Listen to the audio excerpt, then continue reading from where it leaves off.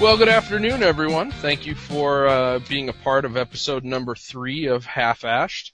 We have a very special episode this evening, if you can actually have a special episode when you're only 3 into it. But wouldn't that kind of be good afternoon, evening, morning, or whenever you may be time shifting this particular publication? And ladies and gentlemen, I'd like to introduce you to half of that lovely surprise for tonight's show. That voice you hear is Bob McDuffie, the former co-host of Dogwatch Cigar Radio, the muse for oh so many of us that dabble in the fine arts of cigar speak now. The other half of that lovely podcast is also on the line with us, Dale Roush from Loveland, Colorado. I am here. Hey guys, how you doing? Good to see you. Well, I cannot finish up these introductions without introducing the brains behind this whole operation. My good friend and the man who runs this whole program, Kip Fisher. Good evening, afternoon, I guess. Again, I'm not sure aware of all the time shifting implications from a podcast, but... Well, if Kip sounds like he's perhaps slightly not at his best today, you've guessed correctly. I believe he's propped up like he's in Weekend at Bernie's or something over there. He's got a cold that's practically destroying him, it sounds like. But I am still having this cigar based on principle alone. Well, I like a principled man. That's good. Well, guys, we're gonna have a pretty darn good time tonight. I can already tell just based on the pre-recorded stuff that we're gonna go down about 75 rat holes this evening, and we might be on our way to our first 3-hour show, but you never know. Whatever we do, whatever we talk about, it's going to be a good time, and we hope that you enjoy it with us. And I only have 15 minutes available. Well, it looks like Bob's not going to make it through intros. It looks like the 20-meter band is heating up, so I might have to switch over. Yeah. Well, we got a great show planned tonight, as always, or as I think, at least always.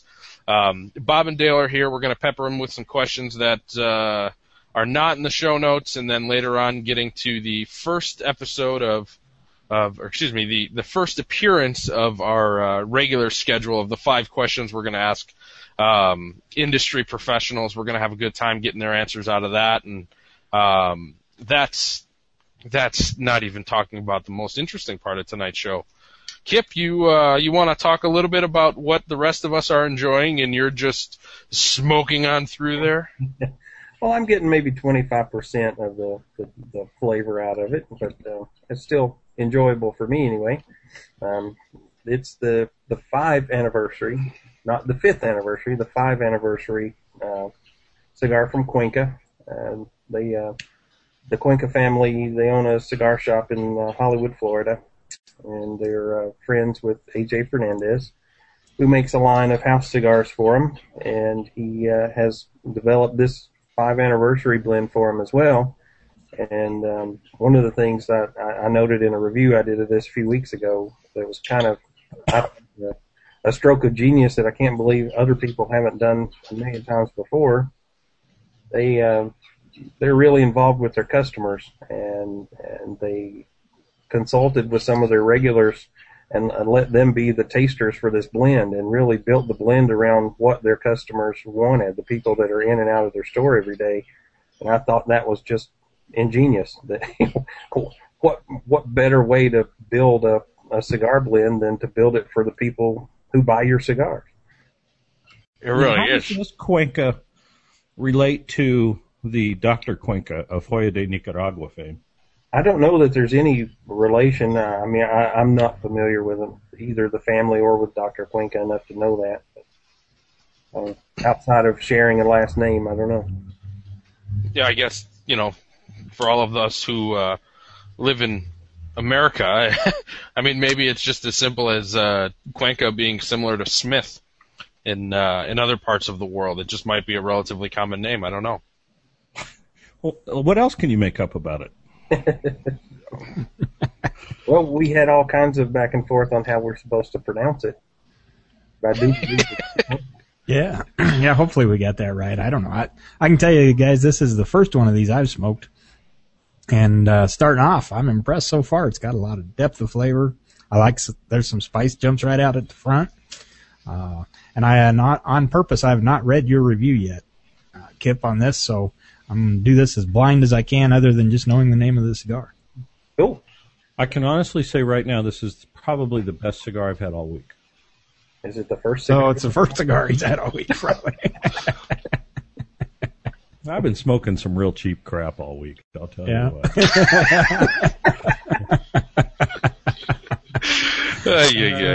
Well, my smoking, I guess, volume or quantity has gone down quite a bit in the last couple months, mostly due to, the doctor says I shouldn't do too many. He'll let me, we've had that discussion before, but I've been smoking about one a day, and I find there's a couple, and maybe we'll get into this later. Depends on what else is in the show notes I haven't read yet. But thanks for preparing. Yeah. But there's a couple of lines. Like the old days. That's right. There's a couple of lines of cigars that I didn't used to care for much at all, and now that I'm smoking fewer cigars, I'm finding some in those lines that I like that I didn't used to. So, no, are you sure that's not more caused by your sudden life reaffirming interest in progressing through your life and your eyes being opened and just taking life day by day and trying to make the most that you possibly can out, because you never know which day might be your last. Well, Kip, do we have a mute button for Bob? That's a true story, but I really haven't had a change of perspective like everybody expects me to, so I can't really say that's the reason. See, now that's weird. I would have thought you would. I mean, I've changed perspective over and over again. It doesn't mean it lasts very long. Yeah, but you change perspective on a day that ends in Y. I do. Tuesdays, Wednesdays, Thursdays, Fridays. Thanks for clarifying they all that. end in Y. You fooled me. They all end in Y. Ay. Welcome to the madhouse, everyone. Indeed. Well, you want to talk about some news, or what do you guys want to do here? Well, I think that I think I did spend a few hours on the show notes with Kip. Maybe we want to consider following those. I don't know what you think, though, Bob. I got a real interesting Modern Marvels coming on History Channel. It's funny because I sat here the other day working. This is my new office, and I might see if I can show you a little bit with the camera here, because dead ahead of me is, of course, my beautiful 27-inch iMac. Off to the left is my Windows machine that runs my software-defined radio. My MacBook Pro is next to that now. I just got new articulated arms for those two items, so I can move them around. But on my right is my Rabbit air cleaner, and immediately above that is a 27-inch television with full cable connection. And so during my workday, I can sit here and I can AirPlay all my videos and everything because I have an Apple TV as well. So I can AirPlay videos and podcasts, everything to the TV. Friday, I sat here with the History Channel on for like 3 hours. And I learned everything there is to know about picking vegetables, making beer, and making scotch and whiskey. It was 3 hours of non-stop entertainment, intelligent training. If you had a urinal, you would never have to leave. Yeah, I'm working towards that because the bathroom is right next door. You've seen the house. Yeah. It's right through this closet. just install a toilet in place of your office chair there and a fridge right beside you, and you're good to go. Mm-hmm. That's right. A relief tube like in the fighter jets. That's all you need. I like my new light I made. Can you tell what that is back there? No. I just see a bright light. Yeah. Okay. It's an maybe my heart's going out. Yeah, don't go toward the Boy, I was just kidding around when I said in 15 minutes we might not even be through introductions, but it's looking like that's accurate. I'm sorry. I'll turn the show back over to you guys. No, now I'm intrigued. What's your marvelous light that's calling Dale? It's an explosion-proof light fixture.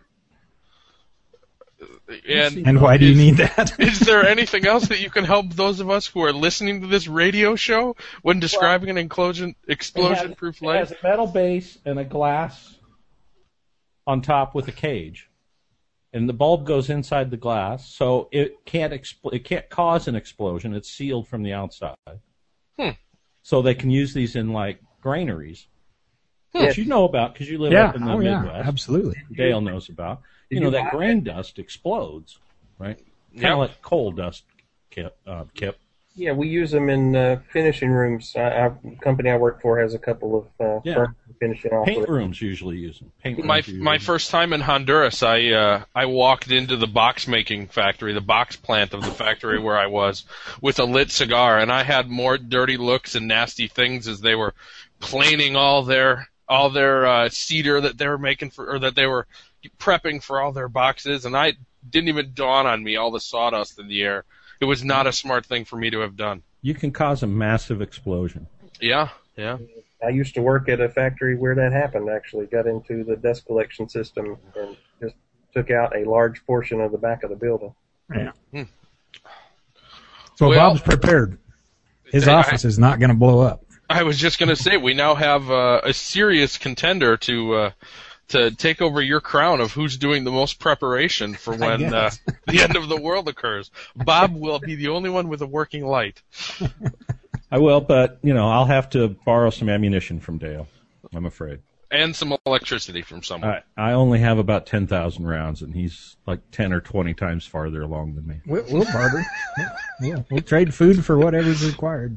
And that post office will still be working well for both of you. I figured out that he has enough ammunition to shoot a full clip every day for the remainder of his miserable life in this Bob, I'm world. so disappointed. You used the word clip. Armageddon-laced world. You used the word clip. At least a full clip every day. Isn't it magazine if it's magazine. closed? None of my guns use clips. Oh, okay. None of your guns use clips. Pardon my vernacular. Thank you. Well, we've got a big war going on in the country about this right now, and if we don't use the right term, that's a full magazine in every gun you own. Yeah. Which they're like rabbits. They keep multiplying. I wish. I wouldn't have to pay for them then. I'm sorry, guys. I digress. No, that's all right. You're giving me an opportunity to enjoy this cigar, so there we go. It is an excellent cigar. I really am enjoying this cigar.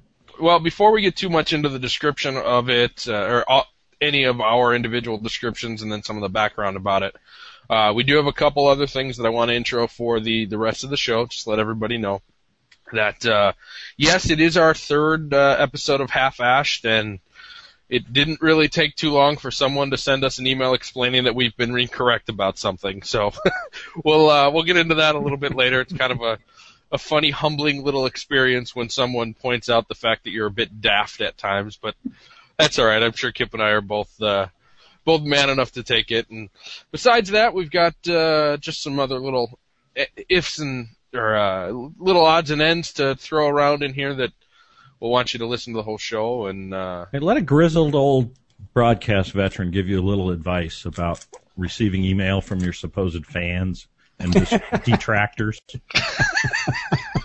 Not that he's never, under any circumstances, engage them, because that will only embolden them.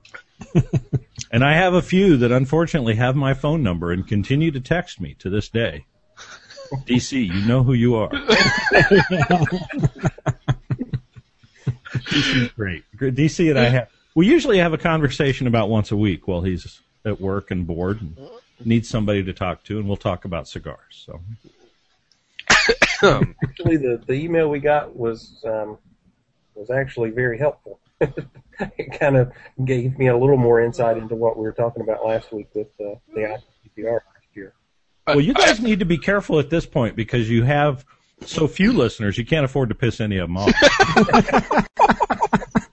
And that number's shrinking by the hour.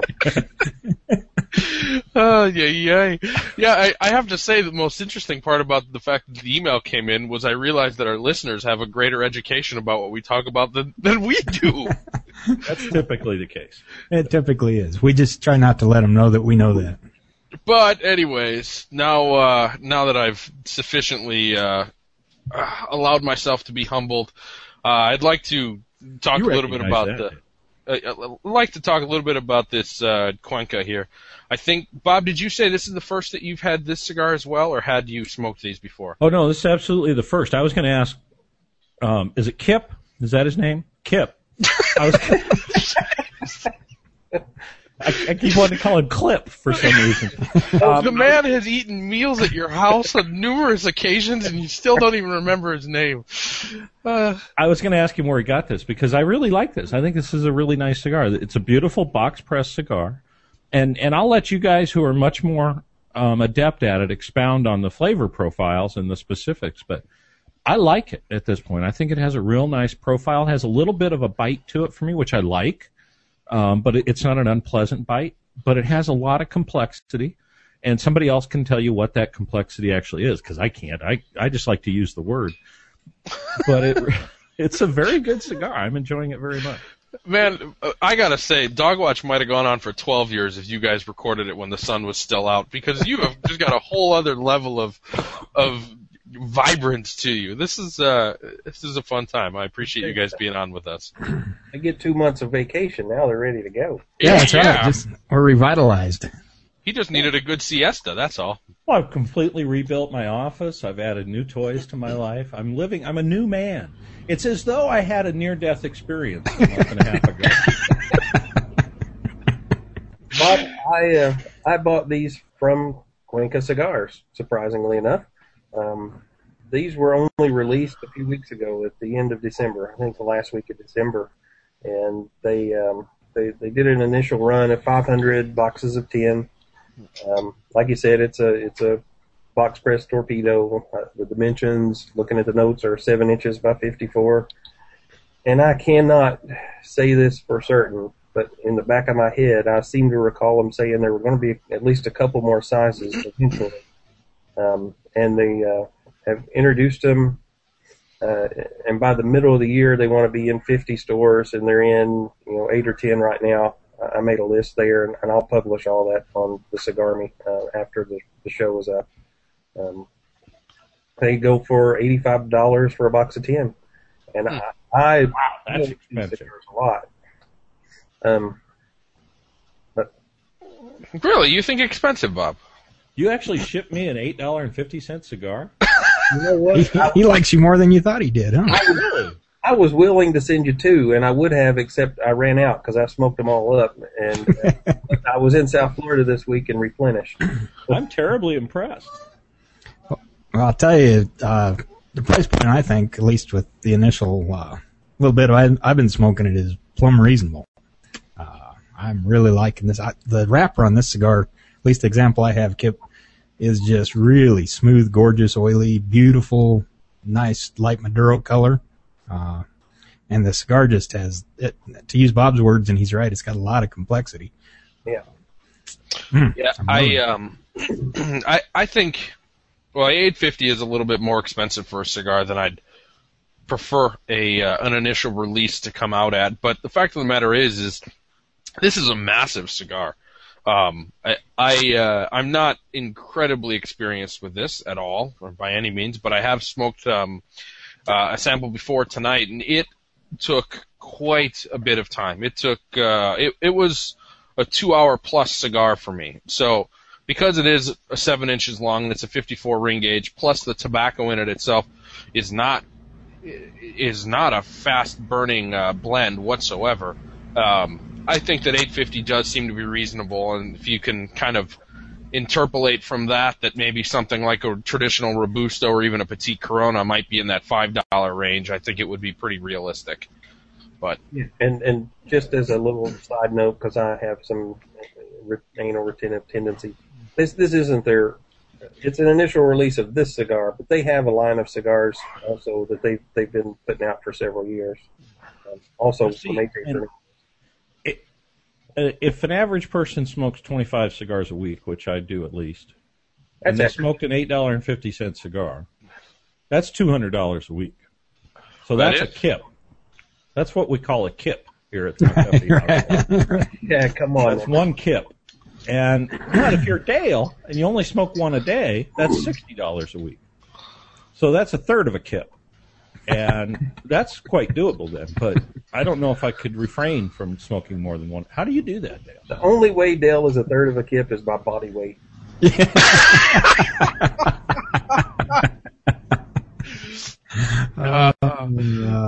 Ladies and gentlemen, I'd like to once again introduce you to the rat hole. Well, it is tough, Bob, I gotta say, and sorry, Craig, but Bob asked a fair question. I guess there's a couple aspects to it. One, if I have had any perspective, lifelong perspective change because of my heart attack, I pay a little more attention to what the doctors say. Not much, but a little bit more. And my doctor, as I think we talked about at the end of our show, said there's really no proof that cigars are bad for you. But he says, there are some physiological effects. They raise your blood pressure slightly, and other things. And so he just wanted me to smoke no more than one a day for a couple months. I'm getting near the end of that couple months. So that's the first thing. The other thing is, not getting near as many cigars as I used to get because of the show. So, I tend to hoard them a little more, and You must have got a lot more free ones than I ever got, because my outlay hasn't changed. I didn't say free. But I'm putting money into other things that you've kind of alluded to already right now. So, yeah, so I'm not smoking as many. Are you going to put broken glass in the top of the fortress wall, or just barbed wire? He's making me send him all my CFLs, so that way not only do they get broken glass shoved in their feet, but they also get mercury poisoning over there. There you go. That's really a good idea, because then the ones that get away die slowly. Zappa style. That's all right. Nobody got that joke. Slowly. That's okay. What's with this Blackhawks stuff? Dying slowly. They haven't even started dying yet. Hockey's dead. Let's be honest. Hockey. Oh, come on. Hockey, NHL and NBA and the baseball. I don't know what their initials are anymore. Are going to long outlive hockey, professional hockey at this point. They just about killed themselves with this strike. Well, first of all, it wasn't a strike, but if you look back, I mean, they're doing this the last potato. the last two collective bargaining agreements. They've done it, and I strongly think that they have because there is a problem in the sport, no doubt about it. But I think they're working their way towards getting that fixed. I think that there's a very, very loyal fan base that will see to it that there's always a demand for it. Now, whether or not it can sustain 30 teams in cities like Phoenix and Nashville and Columbus, I'm not so sure. But either way, if we drop down to 15, 18, I don't think you'd see the NHL really lose a beat. I think there'd still be the same amount of fans. The quality of hockey might be a little bit higher. But you could say the same about basketball.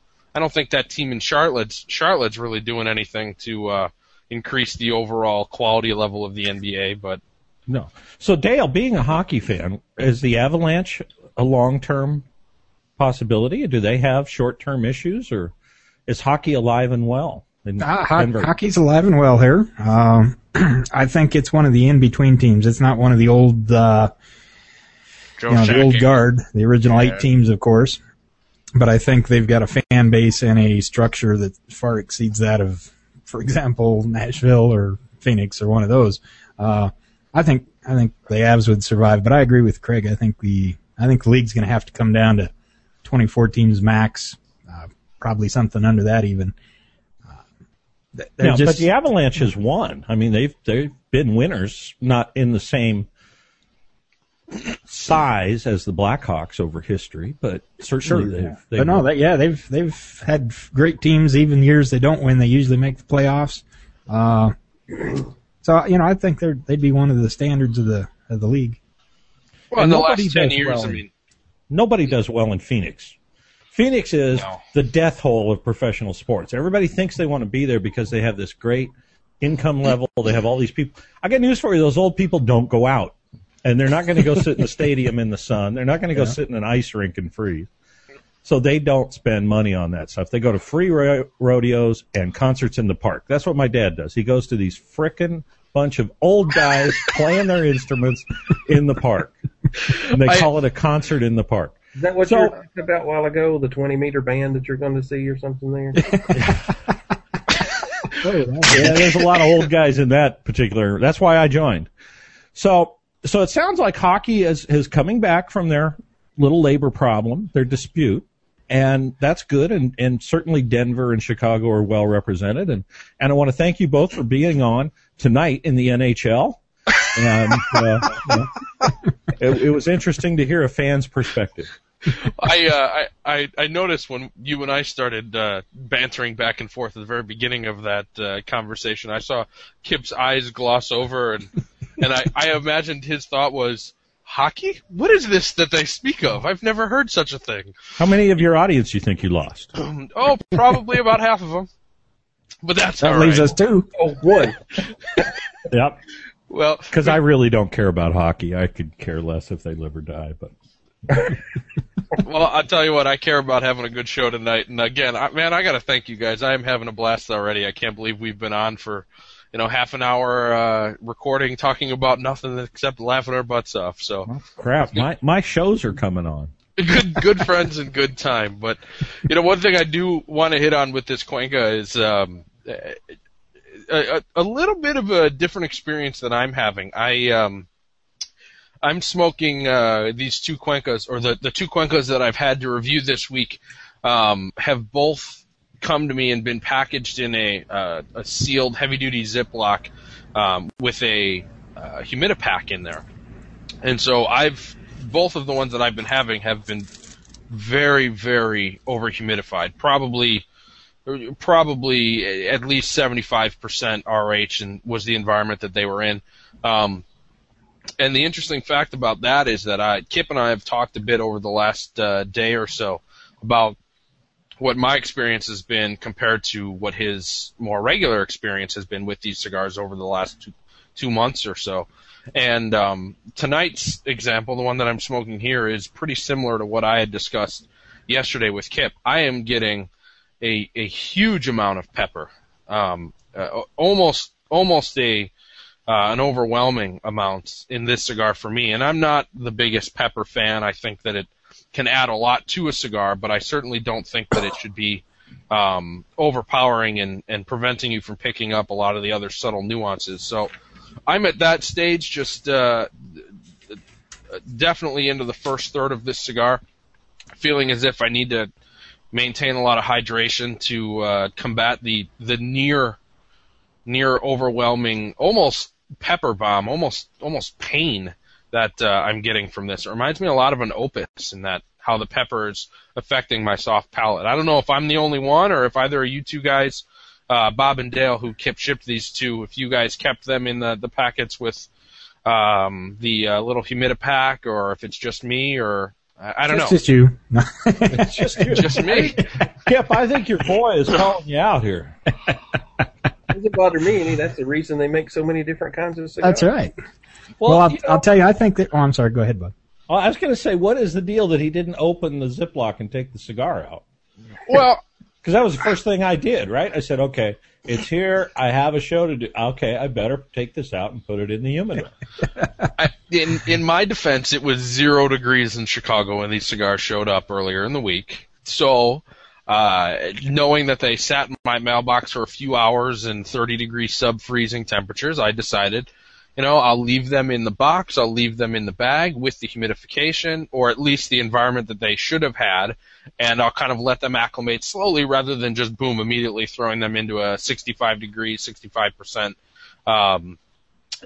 humidor. And so when I did open them up on Wednesday, Thursday, I believe, and took them out to put them in the humidor, saw they were still in that bag, and I thought, you know what, I'll let them sit there in a very properly humidified environment. And then yesterday when I pulled out the first one, I realized that it was relatively over-humidified. So, yeah, I can take a little bit of flack, but at the same time, I'd rather that than it be a crackling bit of tinder in a bag.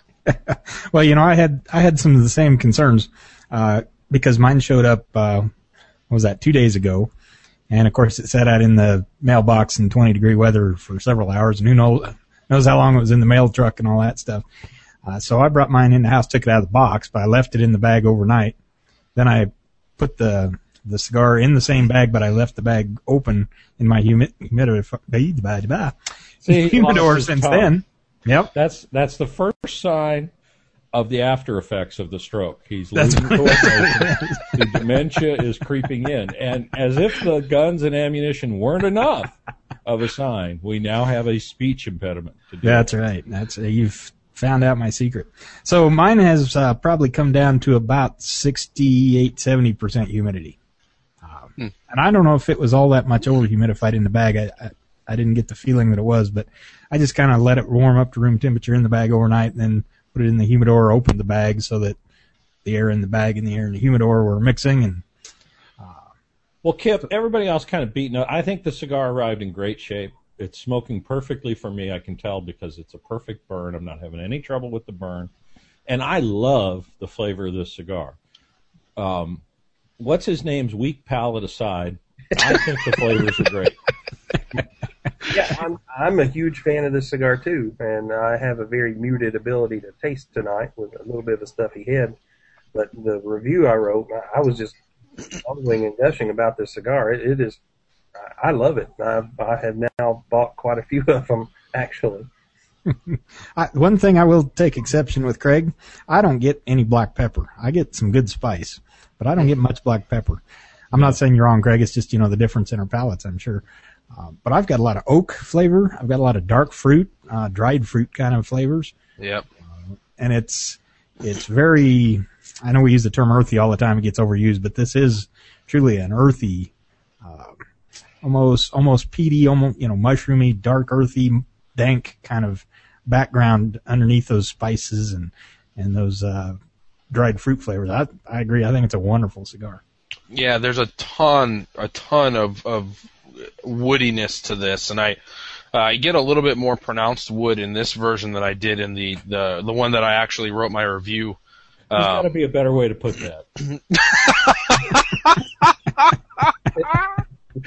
I can't believe those words came out of my mouth, and I didn't even think twice about it. I definitely detect a lot more oak in this one. To use your word. Like there you go. It's a good cigar. Those supplemental flavors that are there, the kind of sweet, there's just a hint of that sweet baking spice. I totally agree. I get a lot of raisin. I totally agree about the dried fruit. The deep, dank, dark, hard flavors out of this cigar come in spades, no doubt about it. I just wish that, to me, that aggressive spice was a little less aggressive.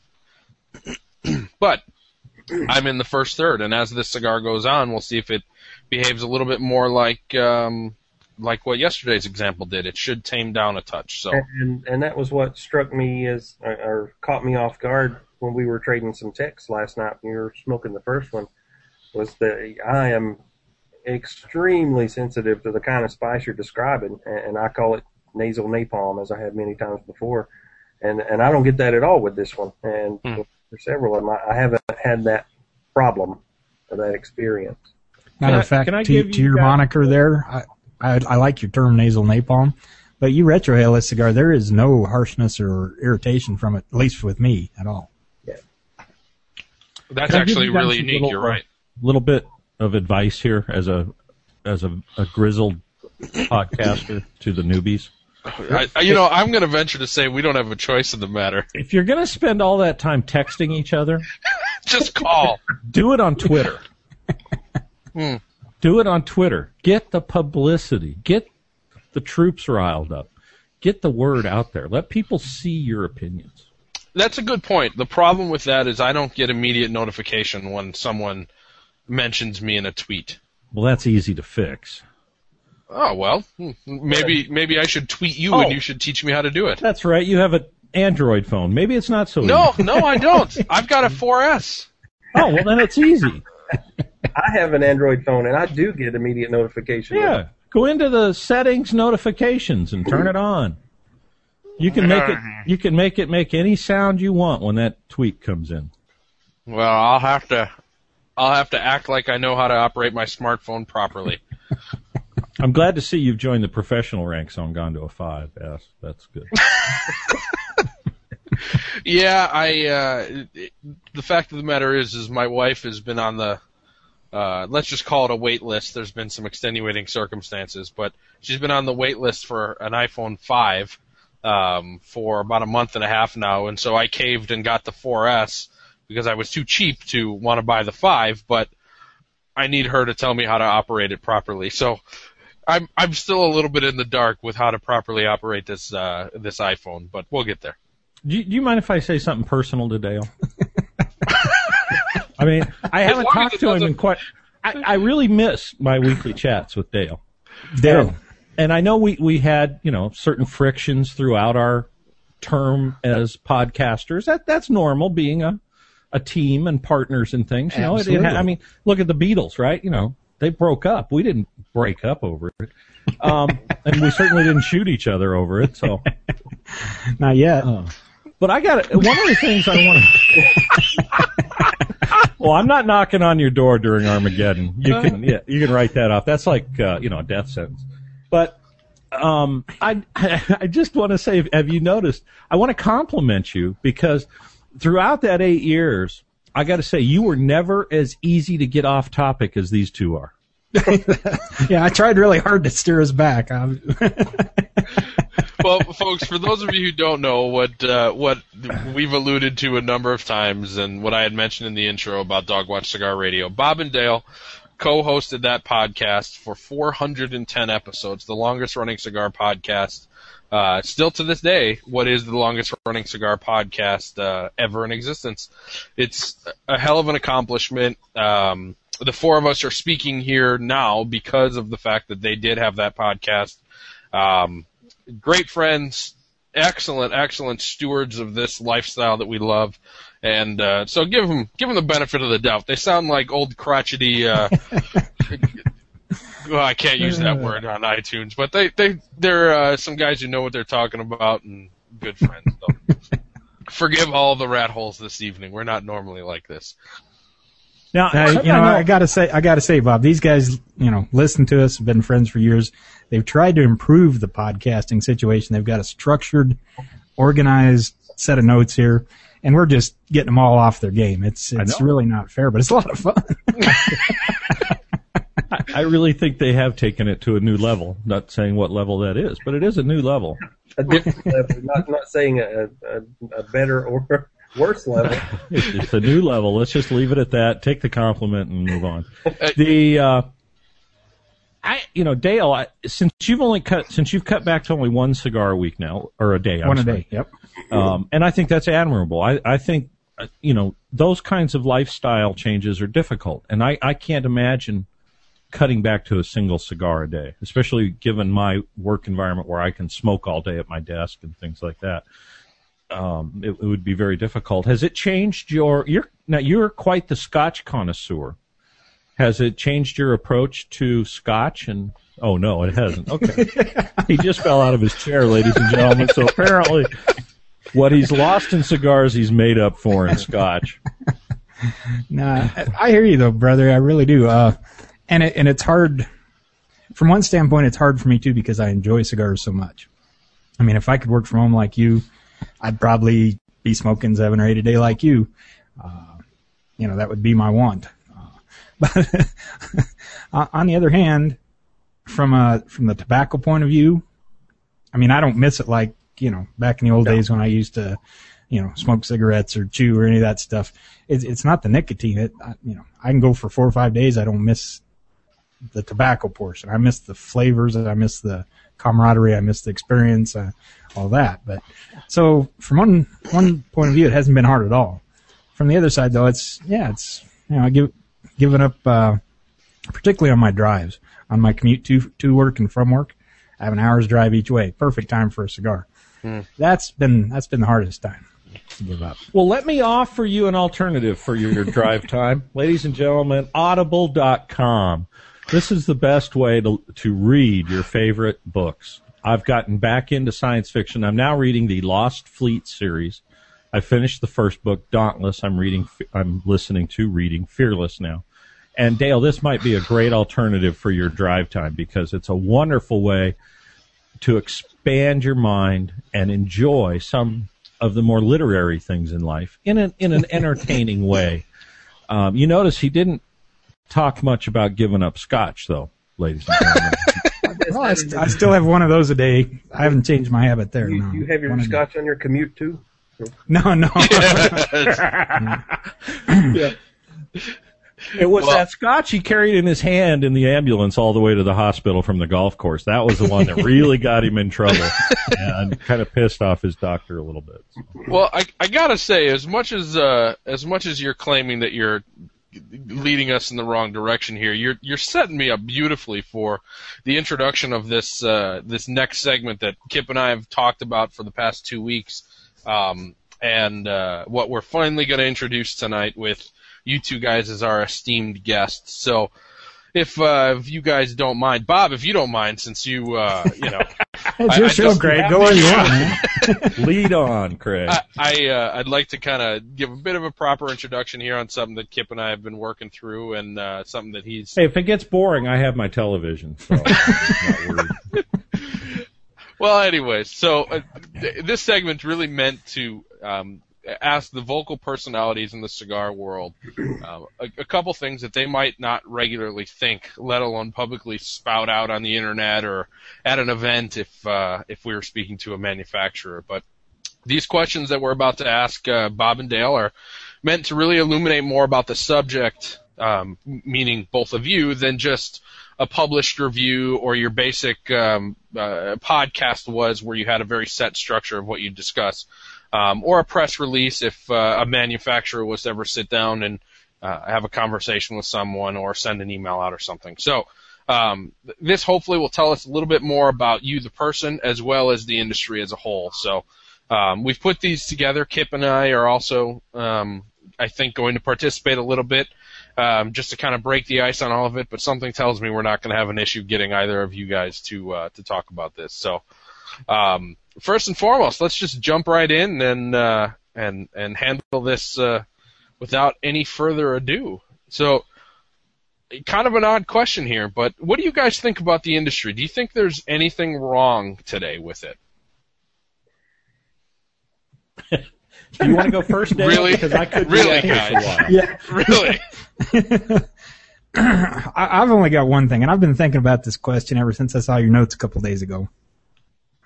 In general, I don't think there's anything more wrong with the cigar industry than there is with any other industry, with the exception of, and I've talked about this at least for several years, and there's a few others in the industry who have as well. I'd like to see some standards, not government imposed, not regulatory, but industry imposed standards on, marketing claims. I don't know how else to say it, but the age of tobacco's in the cigars. There's no way that you have to, I can't go out and vet that X cigar really has been aged for 17 years like somebody says it has. Yeah.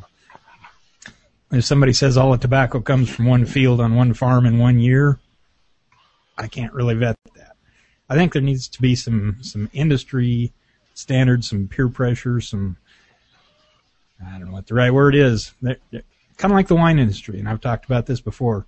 If you claim something is from one region or, from these seeds or whatever, there just needs to be a little bit of self-regulation in the industry from that standpoint.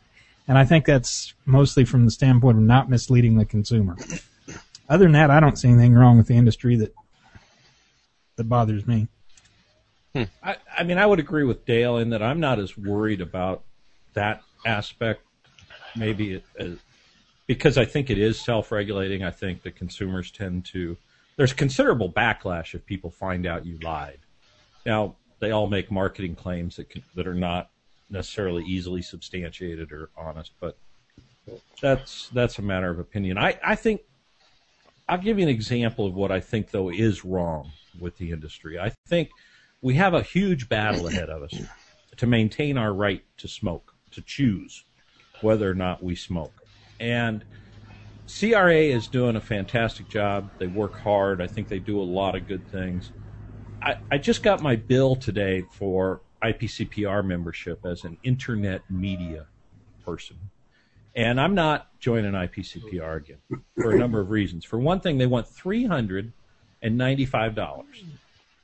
for a one-year membership to IPCPR. And they sent along a membership questionnaire that had nothing on it about being internet media, was all about being a retail cigar shop.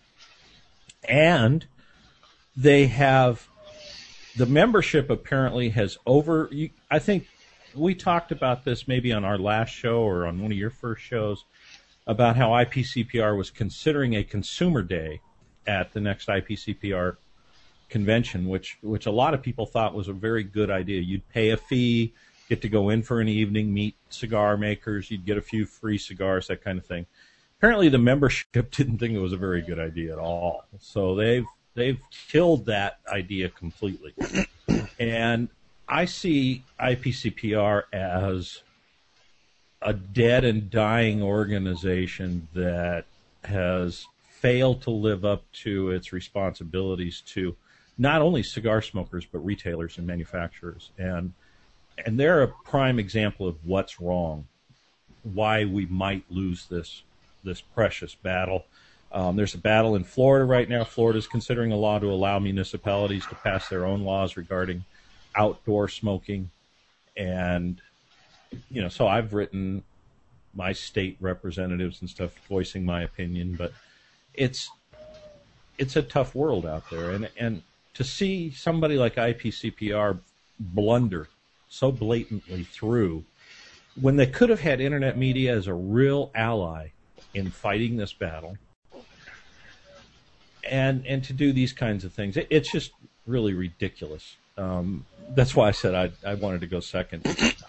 I really have a bone to pick with IPCPR right now. I think they've blundered tremendously, and they're dead to me.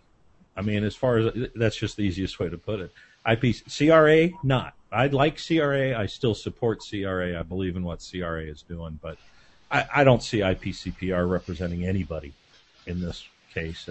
And what they've accomplished on the backs of CRA. They teamed with CRA to fight legislation.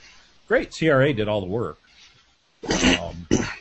IPCPR took some of the credit, but their membership is lackadaisical. IPCPR membership, it's shrinking for good reason, and it's just very unfortunate to see. So that's what I think is wrong.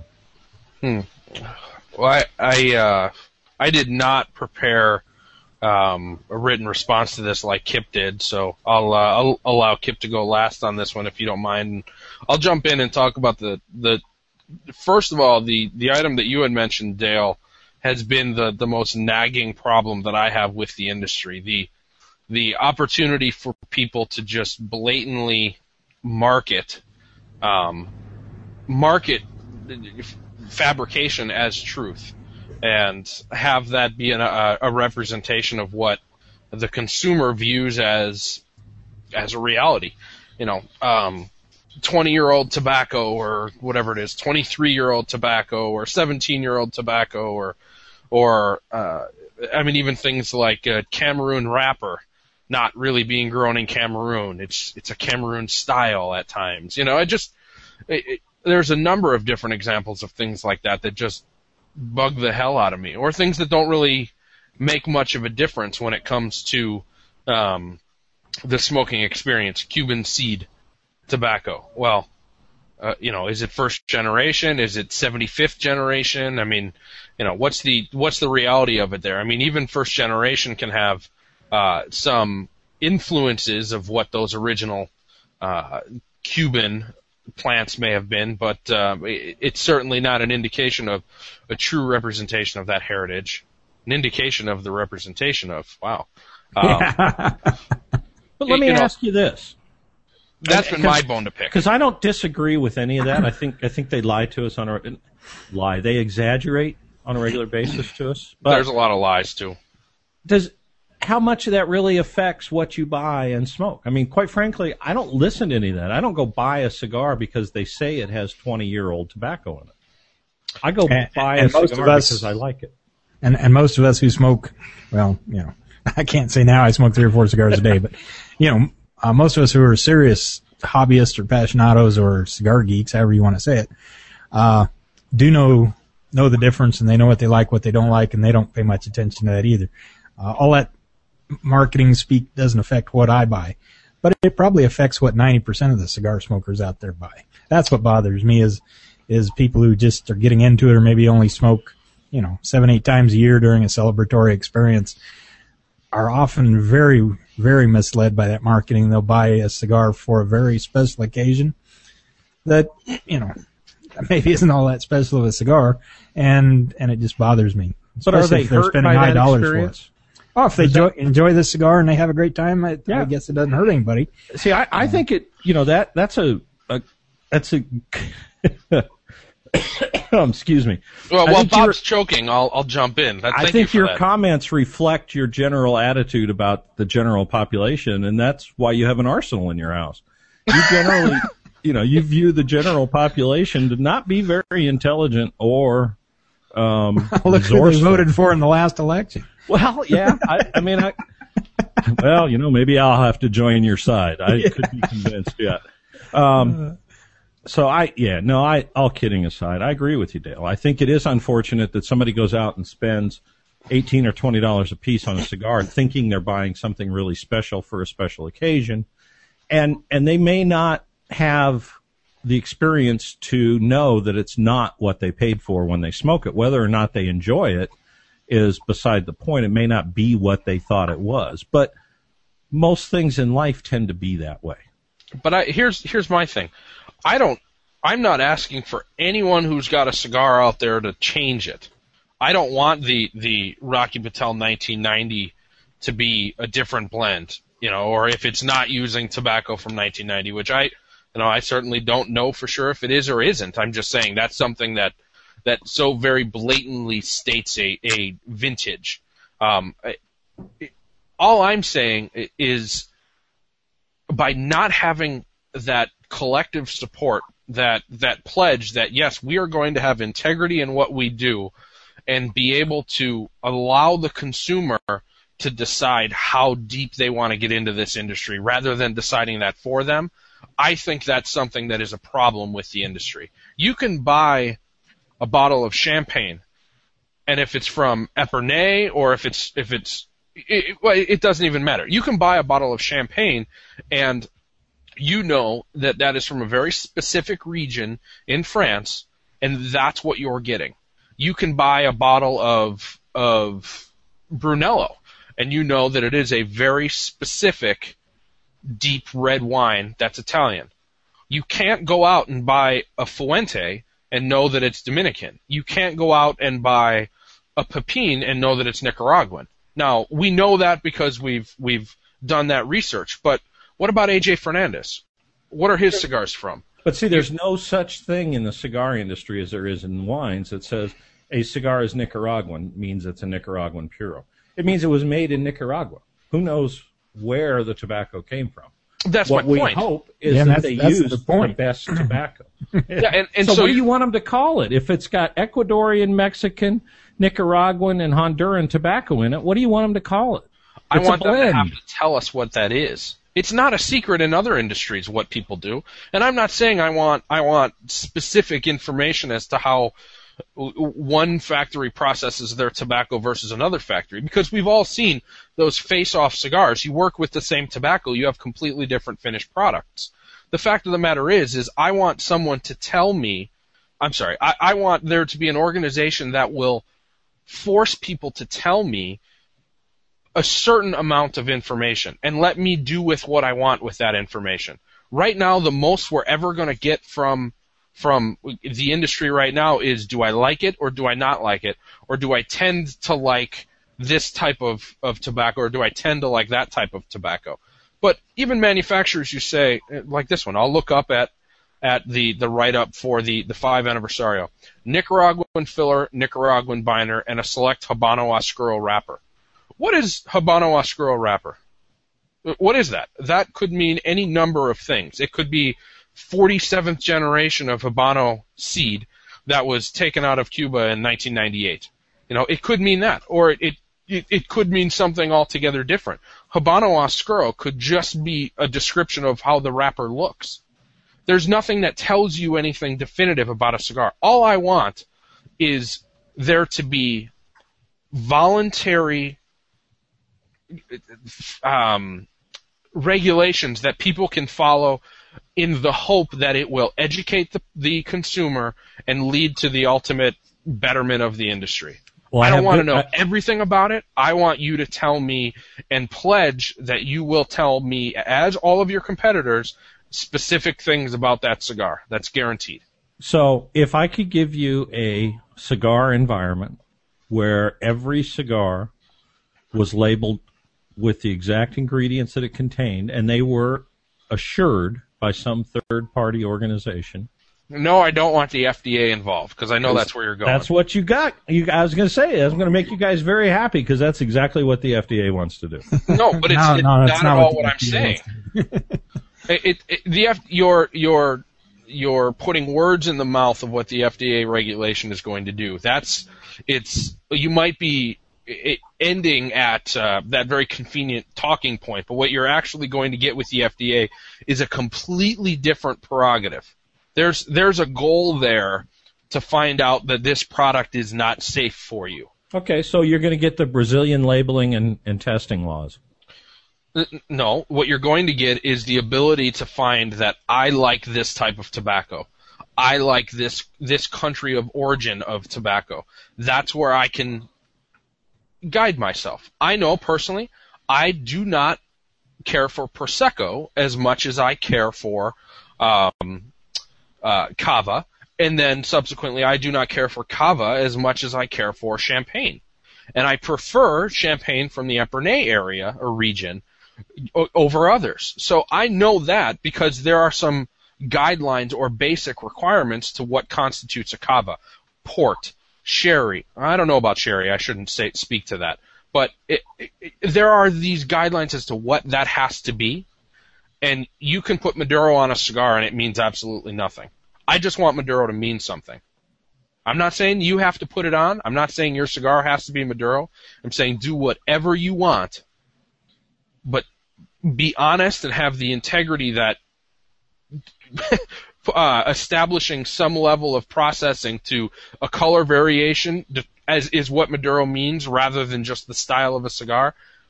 Have integrity that's how you're going to move forward as an industry, so that way you can be honest with your consumer base. That's all I want. I want the industry to be honest with me, rather than to assume that I can't handle that honesty, or that their own competitors can't handle it without being thieves. Because I think those would be the two downsides. I'd like to hear what Kip has to say. Man, I'm just soaking this all up. Yeah. I was just a listener there for a while. That was pretty cool. Do you still want to be a listener? Yeah. I'm just thinking of where some magic answer might lie between those two options you guys are throwing out there, and I get what you're saying, Craig, but I think maybe I don't know. I don't know how well it would work for it to be voluntary, but I absolutely don't want it to be some governing body that tells them what they have to put on a label or something. All right, what if it's not? Well, when you say governing, I trust that you mean government or governmental. What if it's a governing body that's elected, and it's a governing body that's elected by the cigar manufacturers of the cigar manufacturers? What if it's an appointment of industry professionals who are educated to know the difference, and they give up a year's term? So, well, what do you use then if you have a Cameroon seed wrapper? It comes from Cameroon seed. The seed is Cameroon. And it's grown in Honduras. Then that's what you state. That's what you state. Then you state it's a Cameroon variety grown in province XXYZ of Ecuador. So when they start telling you, and Davidoff is one that would do this, could do this, that they're using HK513 tobacco. Because that's their code number for it. That's what they call it internally. That's what they grew it as. Means nothing. Yeah, and where's the end of what kind of information you're going to put on there? Because I've seen. Yeah, see, this is where I think I disagree with Craig a little bit. I don't want them to have to put all the ingredients, as you said, Bob, or all the varieties on the label. I just want the ones that are there to be straight up and honest. That's what I want. Yeah. I mean, if somebody says this is a Maduro Corojo grown in Nicaragua, I expect that's what it really is. I don't want it to really turn out to be Brazilian Arapaca or Mexican something Yes. in place of. I mean, what they I- say it is what it needs to be. So I would like to see more honesty in the marketing of cigars. Yeah, I can agree with that. Greg wants more information. You two guys want the information that's there just to be accurate. Yeah, that would make me really happy Because I don't mind doing my own digging to find out what stuff really is, and if I can't ever find out, I will. But if they say it's this, it darn well better be that. And I'd like to clarify a little bit. I guess I'm not looking for a specific ingredient list. The point I was making by how people process tobacco differently is enough to differentiate. I guess what I'm trying to say there is I respect proprietary methods or proprietary products. Let's just say that whatever that organizing body or that overseeing body decides is what I would have interest in. And if in the best interest of the industry, you only have to say country of origin and varietal of tobacco. You don't have to get into priming. You don't have to get into process rate. You don't even have to get into age. That's fine. I'm looking for some amount of information that's consistent to the point where I wouldn't even want people to put out a cigar and say, I'm telling you nothing about it. Now, you can do that if you don't want to be a voluntary member of this organization, of this overseeing body. But if you want to be a voluntary member of this overseeing body, you should agree to these standards of at least country of origin and varietal. See, I guess I don't care because I don't care what's in it. I don't care. You can give me the list. You can be accurate. You can lie to me. I don't care because I'm going to smoke it. If I like it, I'll smoke more of them. If I don't like it, I'm not going to smoke any more of them. And I don't care. I may have 3 cigars that all say they have the same tobacco in, and I like one of them, and that's the one I'm going to smoke. I don't care. I don't go buy a cigar because of what I think is in it, but I do buy a cigar based on who made it. I can tell more about a cigar based on the factory it comes out of, the blender it comes from, than I can about what's in it. Let's be honest about the fact that you don't right now because you can't. And it might not change, but if you had that information, you might be able to develop a whole other method of this enjoyment that you can't even imagine right now because it's not available to you to even... I don't care if my tomato came from Georgia, Florida, or Tennessee. I just care if right, it's a but good if you tomato. found out that Georgia tomatoes were the best in the world to your taste, Wait a I minute. guarantee you would go for those. Now, tomatoes are a different animal. You cannot get a good tomato out of the state of Florida, as far as I'm Okay. Well, I think we need to move on to question 2. We can beat this horse till it's dead. I think we'll need to add Bob McDuffie to the list of hosts to this show, apparently. I am curious about one thing, though. Kip never did get a chance to tell us if he thought there was anything else wrong with the industry. I'm curious, Kip, Well, what do you think about that? Actually, some of the notes I'd put down were kind of tied in with what Craig's saying, but maybe not to the same degree. And it's something that's wrong with the industry, but it's also, by the same token, it's something that's very right with the industry. And I think a lot of manufacturers and people that are behind the scenes are from the old school and very want to do things the way they've done things for the last 100 years. And I think that's great when you're growing or curing or blending or making cigars and all that.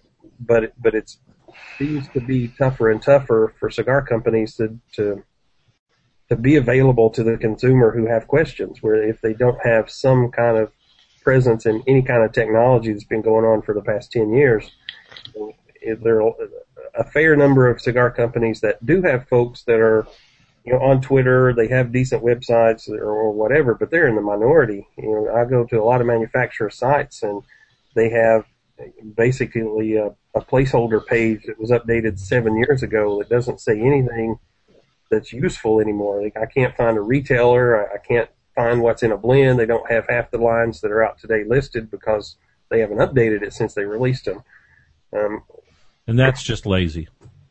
Well, yeah, but it's prevalent, and I think it's going to become tougher and tougher to be successful in whatever kind of marketing you're doing if you're not involved with your consumers, because the consumers, they know more than ever. They research, they dig, they want to have access to the people that are making these things to get some of the information Craig's talking about, and a lot of them are just not available at all by any means. And I think that'll change as the guard changes. When the next generation of cigar makers are coming onto the scene, the children of the people doing it now are growing up with that kind of social media kind of presence, that kind of availability, and it's just going to be second nature, and it's just something that'll evolve. I think you're being way too kind, because that generation right now is involved in the businesses, and they're not making that change. Yeah. And the speed that the change is going to happen, I guess, is something yet to be seen. It's going to change, but whether it changes before the cigar industry gets phased out of business or not, I don't know. That's like measuring the speed of a tortoise crossing the street when you're in your car. Well, I think that you're right, and I do agree with you, Kip. I think that's a lot in line with what I'm saying. It's just perhaps a different avenue of it.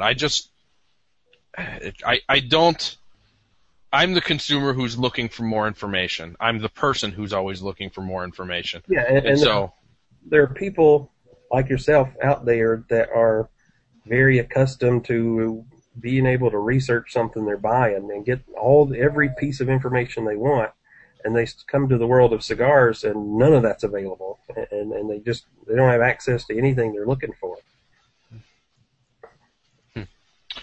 Well, I think we've also touched on this second question here. The second question that I wanted to ask is, how can it be fixed? And we've certainly beaten my passionate topic to death, but I'm not exactly sure how to fix the specific detail that you're talking about, Kip. I don't know. The world is going to change as people who never lived with the internet are no longer around. And so I think that everyone's perspective is going to be, it's just naturally going to be different when there's not that generation who just doesn't like it because they didn't grow up with it, or maybe not comfortable with it is the right way of putting it. But I think Bob's right to a point. It's already there. I mean, I'm in my 30s. I've certainly been in the professional world for a while now, and at least a year or two. I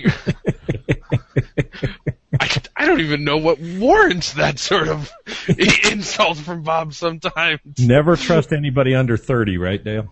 That's right. Well, Craig, I think on that specific one, my opinion is market, our wonderful capitalistic system, at least here in the U.S., but the market's gonna force that to happen. And I think to Kip's point, those cigar companies who want to stay old school, old Cuban, we hold everything tight to the vest. We don't care about the internet. We don't care about Twitter. We don't care about, conversing with our customers. If they're happy maintaining 0.5% of the cigar market, that's where they'll stay. I mean, you look at somebody like Drew Estate. Drew Estate makes a lot of cigars, and a lot of them I don't enjoy. They make a few I do enjoy. But you cannot throw a dead cat without seeing a Drew Estate tweet or Facebook or print ad or something. Those guys are out there on the front edge of it. And then you look at some of the others that, you wonder if they're ever going to jump on at all, much less be on the trailing edge. You can see where the money's going. The money goes where the attention goes. So those who are serious about staying in the business and improving their share of the market, they're going to catch on. Those that don't, they aren't going to catch on, and they'll either go away or they'll become a brand you can never find because nobody carries them because nobody's ever heard of them. And here's my fear. We're going to end up with a cigar world that's driven very similar to the automobile industry. And the difference is a cigar is a craftsman item. They are. Liz brought up an interesting question today. We were sitting out in the garage this morning having our coffee and our cigar, and she said, how long before these are no longer handmade? How long before they all go to being machine made? because that's the way the modern world's going. And I really, although I like what Kip says about more openness and being part of the social media and that sort of thing, I don't want to see the cigar industry turn into the automobile industry, where it's a craftsman product, and that's why I like it. Everyone is different. Every one I pull out of a box is different from the one next to it. And no two cigars are exactly alike, and that I'm okay with that. I'm a little old school about that. I still like that, and I live in the tech world 24 hours a day, 7 days a week, believe me. And I love it, but I don't want to see everything in my life go that way. Well, I agree with that. I'll close out this question. That's the benefit of being one of the hosts on the show. Wow, I finally get to take advantage of this. I will have the final word on this segment by saying that, Bob, I think your fear of cigars perhaps getting to that point where a person is no longer necessary, I think that we can avoid that through education. And education, because of that freedom of information, that willingness to share and to educate your consumer base, is the only way to ensure that it continues in the craftsman-like manner that you're discussing, because there's not someone who can find a loophole, take advantage of it, exploit something, or altogether rape the beautiful industry that we have. And I just don't think there'll ever be a downside to educating and demanding honesty and education from an industry. So now, that being said, let's move on. The third question, after the first of what's wrong and the second of how can it be fixed, our third question is, and this is much more lighthearted, what's your favorite moment related to cigars? And I don't just want the basic boilerplate. I love the camaraderie. Try to be specific here. You took away my answer. That's why I clarified. Well, when I think back on favorite times with cigars, I realize completely that many of my favorite times with cigars are not because of the cigar and not necessarily because of the situation. Because, quite frankly, some of my favorite times were with cigars that, in my memory, are much better than I know they actually were. You know, my first cigar, for example, was a La Troya Classico. And at the time, I think they were still made in the Canary Islands. And I had some afterward that I just wasn't impressed with at all. But that first one was just amazing at the time. And, you know, I could say the same for the first Cuban cigar I had sitting on a dock in the middle of Tennessee fishing. The fishing was terrible. The dock was falling apart, and the cigar was a really cheap, not so well made machine rolled Romeo y Julieta. But in my memory, that was a fantastic time, and I loved it. You know, and there's, you know, any of 100 different nights I've spent on my patio or with some of my cohorts' patios. They're just great times, and then, you know, cigars have become so much a part of my day-to-day life that they're actually kind of a method of remembering. My mind just makes the association between an event or a time or a situation and what cigar I'm smoking at that time, that they're just bound together. It just kind of bonds the memory into my head. And I think the, you know, good cigars, or even sometimes not so good cigars, and good times just go well together. Yeah, that's such a good point. It's unique to me to hear you say that cigars are one of those things that can trigger a memory or be so tied to a memory. There's only 3 things in my life that's the case for. It's music. Specific songs will take me to a place, or if I'm somewhere, I'll think about a very specific song. A meal, a very specific meal prepared a very specific way, or a cigar. It's unique. I've never really made that connection before, but only those 3 things in my life. It's kind of cool to hear you say that, Kip. What about you, Dale? What's your I don't know, talk about a little bit of a positive memory. Yeah, you know, as I reflect back, I think for me the most very favorite specific moments related to cigars are, and we've been fortunate, all of us here, to be able to stand in the fields where the tobacco's grown of a cigar you really love and talk to the guy who grew the tobacco and the guy who blended the cigar and get just a little bit of what was in their head, what their passion is. To me, that brings it all together. And I guess it goes back to my roots of being in agriculture. You know, I like things that come from the land. And to stand and listen to Jaime and Pepin talk about Pelo de Oro, cultivated on La Estrella, and the cigars they're putting it into, and smoking one of those cigars while they're talking about it, even though I don't understand a lot of Spanish. You know, you get the passion from these guys, standing in the place where it happens, and then get to think about it. And I'm lucky enough to be able to take a box of these home and relive this experience now any day I want. I mean, for me, that's one of the most special things about cigars. Bobby? I'm going to go a little bit off the reservation here. Actually, I think it agrees pretty much with everything you guys have said. I mean, I'd love to hit on the camaraderie thing, but I was already told I couldn't. So here's my favorite time with cigars, and fortunately for me, it happens 7 days a week. It's that I go out in my garage with a cigar and a good cup of coffee, and I kind of watch the sun come up, and the squirrels are running around, and the birds are eating. I don't really care about that nature stuff.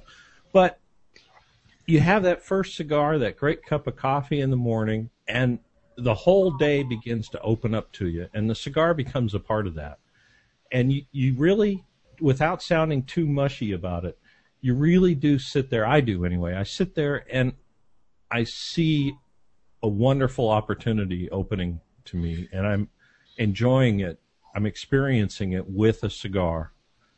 And those are the moments that I love the most about cigars. If I could only have one cigar a day, that would be the moment that I would do it. That's because that to me that's my personal cigar experience that tops it all.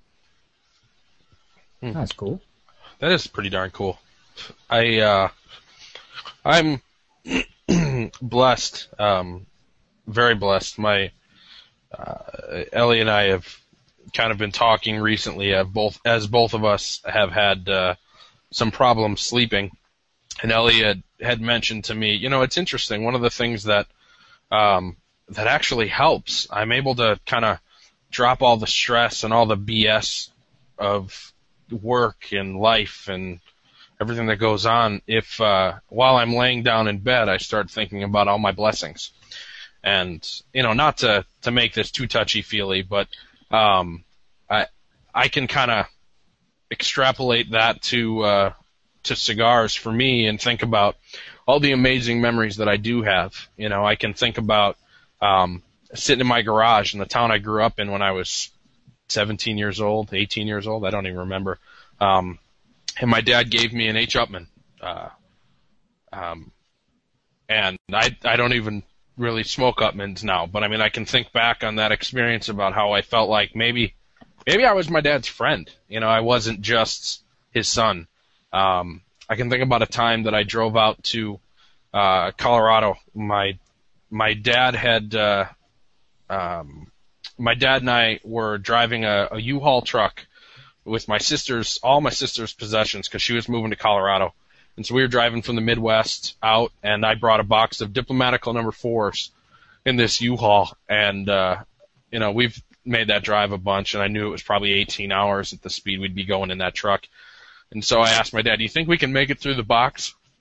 And we made it through the box of Diplomaticos on the drive, the two of us. I can think of standing in a countless number of trout rivers, puffing on a cigar, getting the tempo of the cast with the babble of the brook or the little stream, and the puff of the cigar and the majesty of this country, you know, going to places where maybe, just maybe, nobody's ever stepped before, and being able to have a cigar be my companion when I'm there. And then I think about the complete opposite of that experience, being in the middle of nowhere and being in Las Vegas in 2008 with Dale and with a a buddy of ours, Mark Neff, and sitting in the Mirage, the sports book in the Mirage, with a part against 150. And see, now you're cheating. You're going back to the camaraderie thing. Yeah, I was just going to say, well, he's the host. He gets to do whatever he wants. Oh, that's right. I'm not being generic in saying camaraderie is my favorite part. I'm being specific. That 150 was a mighty fine cigar, though. Camaraderie that he found most entertaining. The fact of the matter is that I might have to take the melting pot approach to this and say that I've got a lot of blessings in my life, and a lot of them revolve cigars, and a lot of those good memories are because of cigars. And you could look at each of them individually, and on different days of the week say that one's my favorite. I think I like that memory the most, or this one maybe. But I'm going to look back and I'm going to say those 5-6 things that I'll never forget that have really made me enjoy cigars as much as I do today. I can look back on those moments and realize that I probably enjoy them more because of each of those. So that's what it is for me. I'm pretty damn lucky, and I got a lot of great memories, and a lot of them involve you guys. So it's a good time, a lot of good times. Well, damn it, I was waxing poetic, and I didn't look at the next question. I got to go into the notes. We about passed up Kip again, though. I went first on that one. Oh, that's right. That was so long ago, I forgot. Sorry, Craig, couldn't resist. Oh, shut up. Well, the last two questions here go hand in hand. We'll bang them out at the same time again, and it's a little bit more lighthearted. So it's a good way to end the introduction to these questions here, boys. So thanks for participating, all of you. But the last one is, do you have any cigars or manufacturers that you properly line up with through and through? And then the opposite of that also stands true. Do you just have somebody you just can't like, or a line that no matter how many times you try, you just don't enjoy? I'll go first. In terms of ones that I line up with, I gotta say AJ Fernandez. There's very little I can think of that is made by him that I don't like. And he makes cigars for under a lot of different labels. I understand that, and I smoke all of them. But AJ's one of those makers that I have found recently, at least, that I think a lot of, and I'll buy a cigar just because I know it was made by AJ. And we smoke a lot of AJ overruns because they're tasty cigars that are, you can get them for $1.50 a piece if you work at it. So AJ Fernandez is one I line up with. There's two that I don't. And this goes back to one of your earlier comments about the computerization, the social media of cigars. And when you were talking about that, Kip, the one that came to mind was we would have a whole world of CAO visions. Where it's more marketing than it is substance, more hype than substance. And if I can interrupt just for 1 second, that's kind of what I was thinking the whole time we were talking about that is whatever the marketing is, however accurate it is, however inaccurate it is, or flamboyant or subdued, it can only, to me anyway, it can only sell me the first cigar. If there's nothing behind it and there's no substance, I don't come back. So, it's not going to be successful in the long run anyway, I don't think. A great number of those that flagrantly misrepresent themselves or over-represent what they're selling don't last because people figure it out. They'll buy the first one based on that packaging or marketing or whatever, but do not come back. Yeah, that's what I figure. So I don't worry too much about it. A maker I just don't line up with, and I say this because I can't bring myself to take their sticks off the shelf, and that's Rocky Patel. I'm not saying he makes bad stuff. I'm not saying I wouldn't like some of his stuff. I'm not going to say I haven't smoked some of his stuff I actually like. But when it comes to the cigar I'm going to pick up off the shelf, it's not going to be a Rocky Patel. Yeah, I should have specified you can't use Rocky as the ones you don't like. More rules again. Jeez. That's why I went first. Yeah, that's a good point. It's a good point. You are the grizzled old veteran, aren't you? Well, I'll jump in. It's so, there's so many cigars that all of us here smoke a lot of, and a lot of them I really like. But I guess if I have to mention just one or two that I really line up with, AJ's got to be in there. I really like his stuff. But I really like, and it's a subset, I like almost anything that Pete Johnson blends, creates. And then as an extension of that, almost everything that comes out of the Pepin factory. And they make a lot of 80% of the stuff on the shelf comes out of the Pepin factory. You can't hardly. And the other 20% is Rocky Patel. Yeah. Without hitting a Rocky Patel or a Pepin Garcia. So, but anything particularly blended by Pepin, and most of the things blended by Jaime, I really like. They are. I agree. And I think they make really quality sticks. They use great tobacco. So those are, but in particular, I can't think of a single Pete Johnson stick I haven't liked. There's some I like a little more than the others. But there's something about the way he blends it just really hits my palate perfectly. AJ, as we mentioned, AJ Fernandez, I really like. As a matter of fact, I had a cigar this week. I know we're not doing a what else, but I had I lost the band here. Can't remember what it's called. Anyway, another cigar from AJ that I'd never had before. It was just phenomenal. So, cigars I won't pick up, and this one is not really so much about a blend or any of that. There are very few Altadas products that I will pick up off the shelf. I won't buy an H. Upmann. I don't know. There's very few Altadas branded or Altadas created cigars. A lot of them are big names nowadays. Occasionally I'll smoke a Romeo y Julieta, but most of their stuff just hasn't evolved the way the rest of the cigar world has, in my opinion. Since Dale was so insightful, can I amend my answer a little bit? Please do. Because I want to add to the guys that I line up with Abe Flores. I don't like everything Abe does, but, it's pretty easy for me to pick up an Abe Flores cigar and think I'm going to like it. And on the not like side, I know I took the easy shot. I said Rocky Patel, but the truth is, at the top of my never smoke list is anything that starts with the words Flor de. I knew this was coming. Anything. And I don't care how many of you out there love some. I see there's one in the show notes here somewhere. I saw Flor de something or other. I don't care. I'm not going to pick them up and smoke them. I just can't bring myself to pay any amount of money for a Flor de cigar. That's awesome. I had forgotten about that. You crotchety old son of a gun, you. I'm consistent, though. Yeah, that's your... I don't know if I'd agree with that, actually. Yeah, I was going to say, but we won't go down that rat hole right now. Kip, what about you, man? What's your thoughts on this? Well, I think most people could kind of guess the maker I line up with. Roll up that left sleeve there. Yeah, really. The whole world has seen that left arm. But I mentioned a while ago my first cigar. Well, the second cigar I ever had was a Don Carlos No. 3 from the Fuentes, and just absolutely fell in love. And that, it's been 20 years, and that's still right up there near the top of the pile for me as a favorite cigar.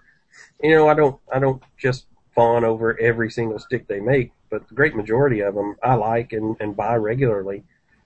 But at the same time, some of these others that have been mentioned, the Tatuaje especially, I love Tatuaje cigars just about without fail. And to get a little bit off kilter, Gary Griffith with Emilio, not necessarily his own line, although I do like the ones that are made by AJ Fernandez quite a bit, the AF1 and 2.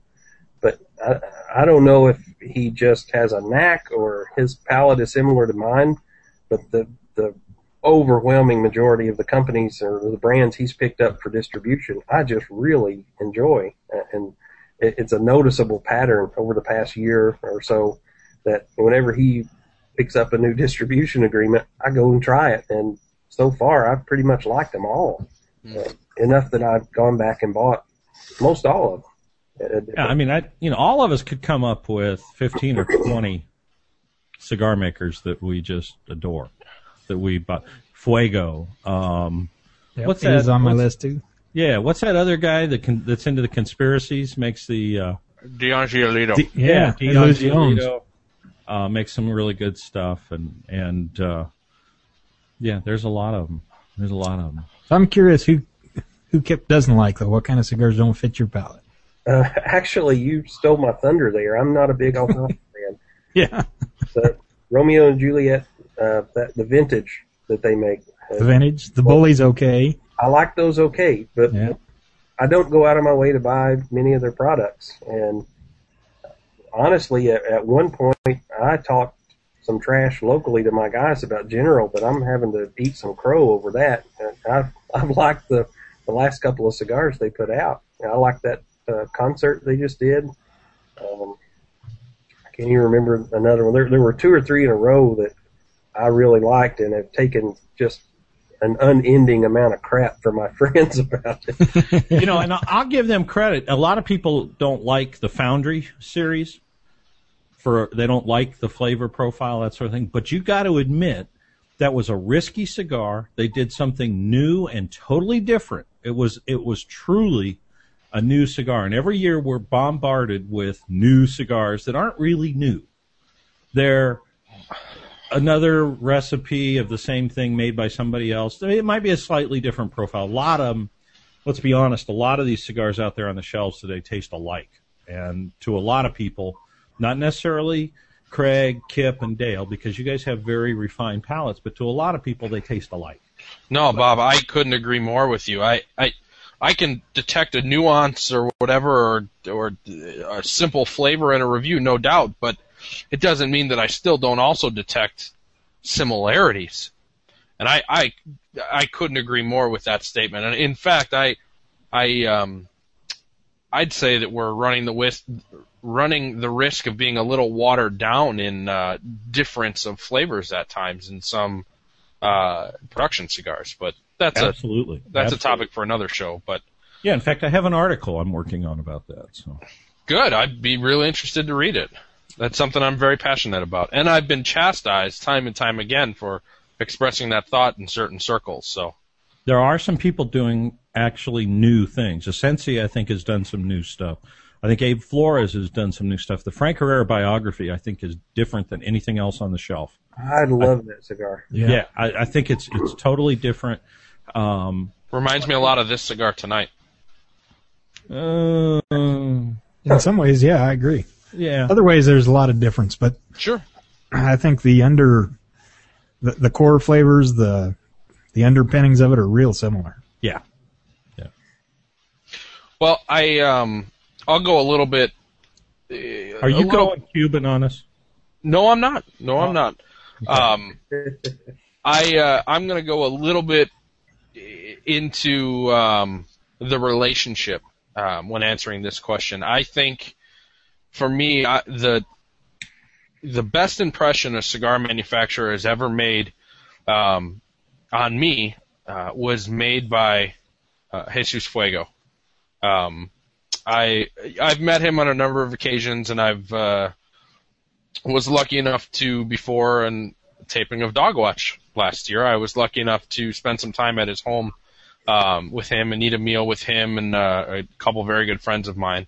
And Jesus Fuego, besides the fact that a lot of his cigars line up wonderfully with what I like to get out of a cigar.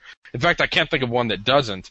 If I had the choice to reach for a Tat or an Illusion or a Padron or any number of Fuentes or a J Fuego, I would go for the J Fuego because there's just something about him as a man that I connect with too, not just the blends or the final product that's out there. I think he's one of the most interesting people in the cigar industry to sit down and spend an evening with. I totally agree with you. I think he's one, and he makes some great cigars. Have you seen the new 777 that come in a cardboard box? No, I haven't. Yeah, they're. I haven't tried them yet. I'm going to try some, but They have them at Tranquilo Cigars, a fine cigar establishment in Melbourne, Florida, where you too can get. And I like the 000. I like the 770. I mean, and I like a lot of what he does. So I look forward to trying those. They're a little different size and packaged differently. So. And that goes back with our last question too. What Craig was just saying, when you can smoke a cigar and know the person behind it and have spent time with them, I think that adds a good deal of appreciation for the cigar. Absolutely. No doubt, yeah. And I'll bookend that comment, Kip, by saying that an evening with Jesus is not like an evening at your B&M when a manufacturer has flown in for an event. It's not like when you spend time with Jesus, or when I've spent some time with him on 2 occasions, it does not just seem like, man, he's a cool guy. I'd like to go out and have a beer with him, or spend a little bit of time and smoke a cigar outside of this setting. I felt like he was a good man. Some simple conversations that we had about why he's living in the United States, why he's raising his family the way and in the location that he is, has told me a lot about him as a person, and I really respect that. And on top of how the flavors of the cigars line up, I think that's my answer to this question that I know I wouldn't doubt. If I had to be stranded on a desert island with 3 people to talk cigars, or if I had 3 people I could invite to a dinner party, Jesus Fuego, Jose Blanco, and damn, now I forgot the third one. Craig Schneider. Well, sorry. Top 5 maybe, but you didn't make the top 3. Jose Blanco. Darn, I had 3 really good ones. Both of them. And they all spoke English, but Benji Menendez. That's who the third one was. Huh. I can't imagine sitting in a room with those 3 guys and talking cigars. Now, you can put on top of that the Plasencias, which are great to speak to. Nestor Plasencia Jr. is a tremendous person to sit there and chat with, friendly, nice. Pete Johnson is great.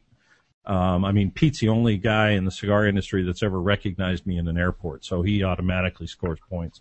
And told me he thought I lost weight. So, the guy's like he's a 10 in my book.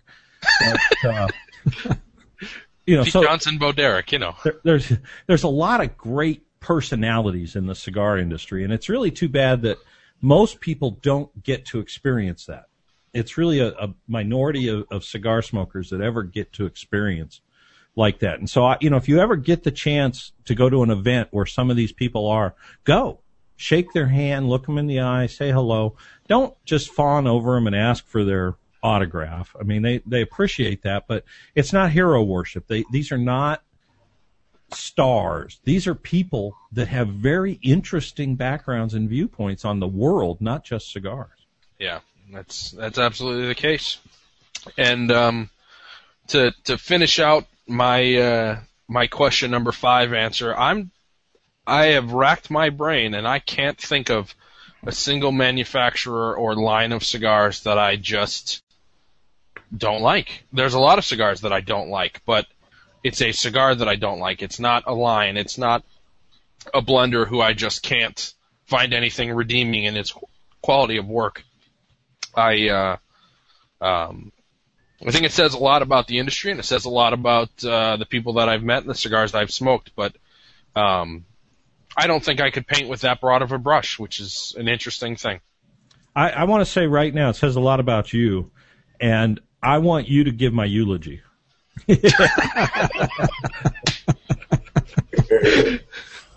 It sounds like a plan, man. I was going to have Dale do it because he never really says anything bad about almost anybody. But I think at this point, Dale, I'm sorry. That's all right. Given your current health limitations, you'll probably go before me anyway. So I'm going to put it on the Craig. So well, you've got my word. I'd be more than happy to. And on that somber comment, I'm gonna tell the audience here, gentlemen, ladies, we're going to take a quick break. We'll be back with you shortly, but we're gonna touch up, reapply our makeup, and get ready for the second half of the YouTube broadcast. There goes your man card. Well, and I want to tell you, if you're having trouble sleeping at night, Craig, A great solution is audible.com because you can put on a good book and set the timer on it and fall asleep listening to a good book, and it's just a wonderful way to drift into a land of dreams and wonderment each evening as you lie there peacefully in your bed, because you can't be smoking a cigar. Don't try to tell me you're smoking a cigar. So No. I've burned many a shirt falling asleep smoking a cigar. But, not in bed, ladies and gentlemen. In my easy. That's why my chair is made of leather, and why all my floors in my house are tile. So. That one just kind of dribbled out at the end. Oh, and we don't have anything to say next. I wanted to get the quick break here because, Dale, I know you got a jet. Yep, I got a jet. I've got things to do. I'm sorry, too, guys. And my cigar is down where it's burning my fingers. So yeah. Well, no problem. Any? I have to go walk the neighbor's dog. Honestly, I really do. Anything? I don't want to lose out on your tasting comments here, but anything you guys would like to kind of finish up with before we take a break? Well, I think it's a solid cigar, great flavors. I gave it, I said some nasty things about it being $8.50 a stick. I don't think that's unreasonable at all. I think it's a very good cigar, and I think they've got a good line. I think this size is really interesting too. I like it in this size. I'd love to try all the other sizes, but I can like this size. There aren't any other sizes just yet, but I think they're coming. Yeah. Well, make me. Well, there goes my cigar all over the desk.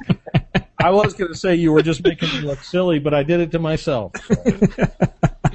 Well, Craig, I got to tell you, I did find a little what I call black pepper as I got in about the middle of this cigar, but I'm down, as those of you on video here can see, half inch or so left. That black pepper only lasted for 5 or 6 minutes there in the middle of the cigar, and then it went away, and it was back to that exotic kind of spice for me. But I really like the oaky flavor in this. It is predominantly oak. I mean, there's no way you can confuse this with cedar or sandalwood or any other type of wood flavor, at least for me, that I get in cigars. It's oak. And it's really nice. Goes well with those spices. The cigar burned really well. And like Bob, I got to say, I really like this size. I usually don't smoke a cigar this long. But this cigar is just magnificent flavor, and it lasted perfectly for almost 2 hours so far into the show. Great smoking stick. I don't know if I can remember how to pronounce it now. Cuenca, is that correct? That is correct. But it's a fine cigar. I would be interested in when they come out with a couple other sizes. I'd like to try one in a smaller ring gauge and see how it changes. But great cigar. I really like it. Good. I'm glad that there's a bit of a winner here, Kip. Well recommended for the panel, it sounds like. And that oak Dale was mentioning was what jumped out at me as well when I was writing the review. I think I even put that in there. But especially in the last half of the cigar, the kind of charry oak taste was just, I really like that. Matter of fact, those kind of raisin or dried fruit flavors that I was getting in the front end, which I really enjoyed, those almost went away after I got into the last third, and it just became really that earthy, oaky flavor. A magnificent cigar. I can't say it enough, I guess. Well, that's interesting for a whole lot of reasons. When we come back from the break, I'll share my own tasting notes a little bit further. I have a ton left, man. I just must be talking way too much. I've got 3 inches left on my cigar. Yeah, nobody ever told him that before. Yeah, never. So I'll share a little bit earlier on, tasting notes from a little bit earlier on in the cigar, and hopefully as we progress into the show a little bit further, I can give my thoughts on the final third as well, and we can get a wrap from Kip as well. So Oleo lighter. Bob Dale. Bob, you just can't help yourself. Bob Dale, I've had a blast. I can't believe it's been an hour 45. I really don't want to do this every 2 months. I love spending time with you guys. It's been a blast. So thanks for coming on, and thanks for honest, great answers. It's really nice to have people who take it seriously like that. Well, really, my pleasure. I appreciate having you guys on. Congratulations on your show. I wish you the best of luck, and I'm sure it's going to do as well. Well, maybe not quite as well as our show. I got to hold a little bit of pride back, but I don't know. I'm sure you guys are going to do great, and happy to sit in anytime. It's a lot of fun talking cigars, which, as you guys know, is really my passion still, even though I'm only down to one a day. That'll change here again pretty soon. So I want to thank all of you for being with me on Rat Hole tonight, and wish you the best. Look forward to the next opportunity we have to do this. Me too. All right, we'll be right back. All righty. Well, ladies and gentlemen, thanks for sticking with us through that break. I wish we could have had some fancy-dancy commercial or musical interlude for you, but alas, you're left with just our dulcet tones. Maybe I can put some elevator music in there for you. Oh, yeah, that'd be great. Give me a reason to download and listen to the show just to hear what you picked. Well, we're still smoking this Cuenca 5 anniversary. Is it anniversary or anniversario? Anniversary. It is anniversary, okay. And as Bob and Dale mentioned on their way out, they certainly were fans of this product. It's unique blend, the fact that there's so much of that really beautiful oaky flavor, and as the cigar progresses, to me at least, it's becoming a little bit more of a smoky oak aroma as well. I wonder if that's kind of the charred oak aspect that you and Dale were talking about, Kip. I don't know. Yeah, it is that kind of flavor. That and when I say charred oak, usually what I mean is I do a lot of smoking, not non-cigar smoking. I have a smoker. I smoke various cuts of meat. I use oak a fair amount. I use hickory for pork, but oak for just about anything. And the aroma of the oak burning, I really get that a lot on some cigars, and this is one of them, especially in that the final 1.5 to 2 inches of this cigar.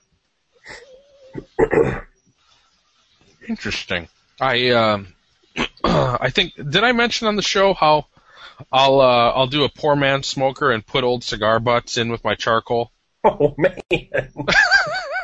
Apparently I didn't. Yeah, I'll save up a few cigar butts and put them in there, or tobacco leaves, whatever it is. So I don't know. I'll do that every once in a while. I don't even know if it puts any flavor in there, but it just goes with all my own idiosyncrasies, I guess.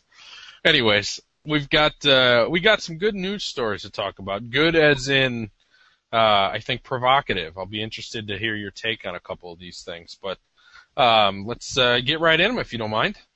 Yeah, the first thing we had lined up was just a little bit of, I guess actually it's the second thing. I'm jumping on you here. No problem.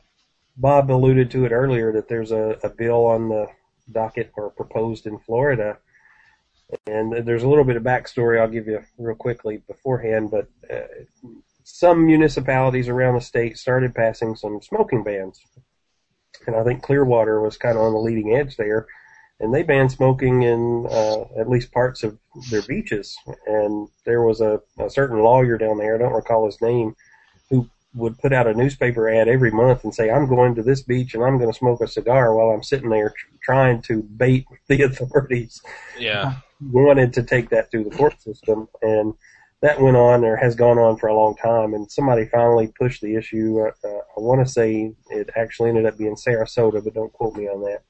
And it went up, and the court said, well, when the smoking ban legislation was originally pushed through 10 or 12 years ago, the state reserved that right to mandate the areas that would be called non-smoking areas, and almost limited it to workplaces and whatnot. And so they overruled the ability of municipalities and cities and counties and whatnot to make their own little smoking ban.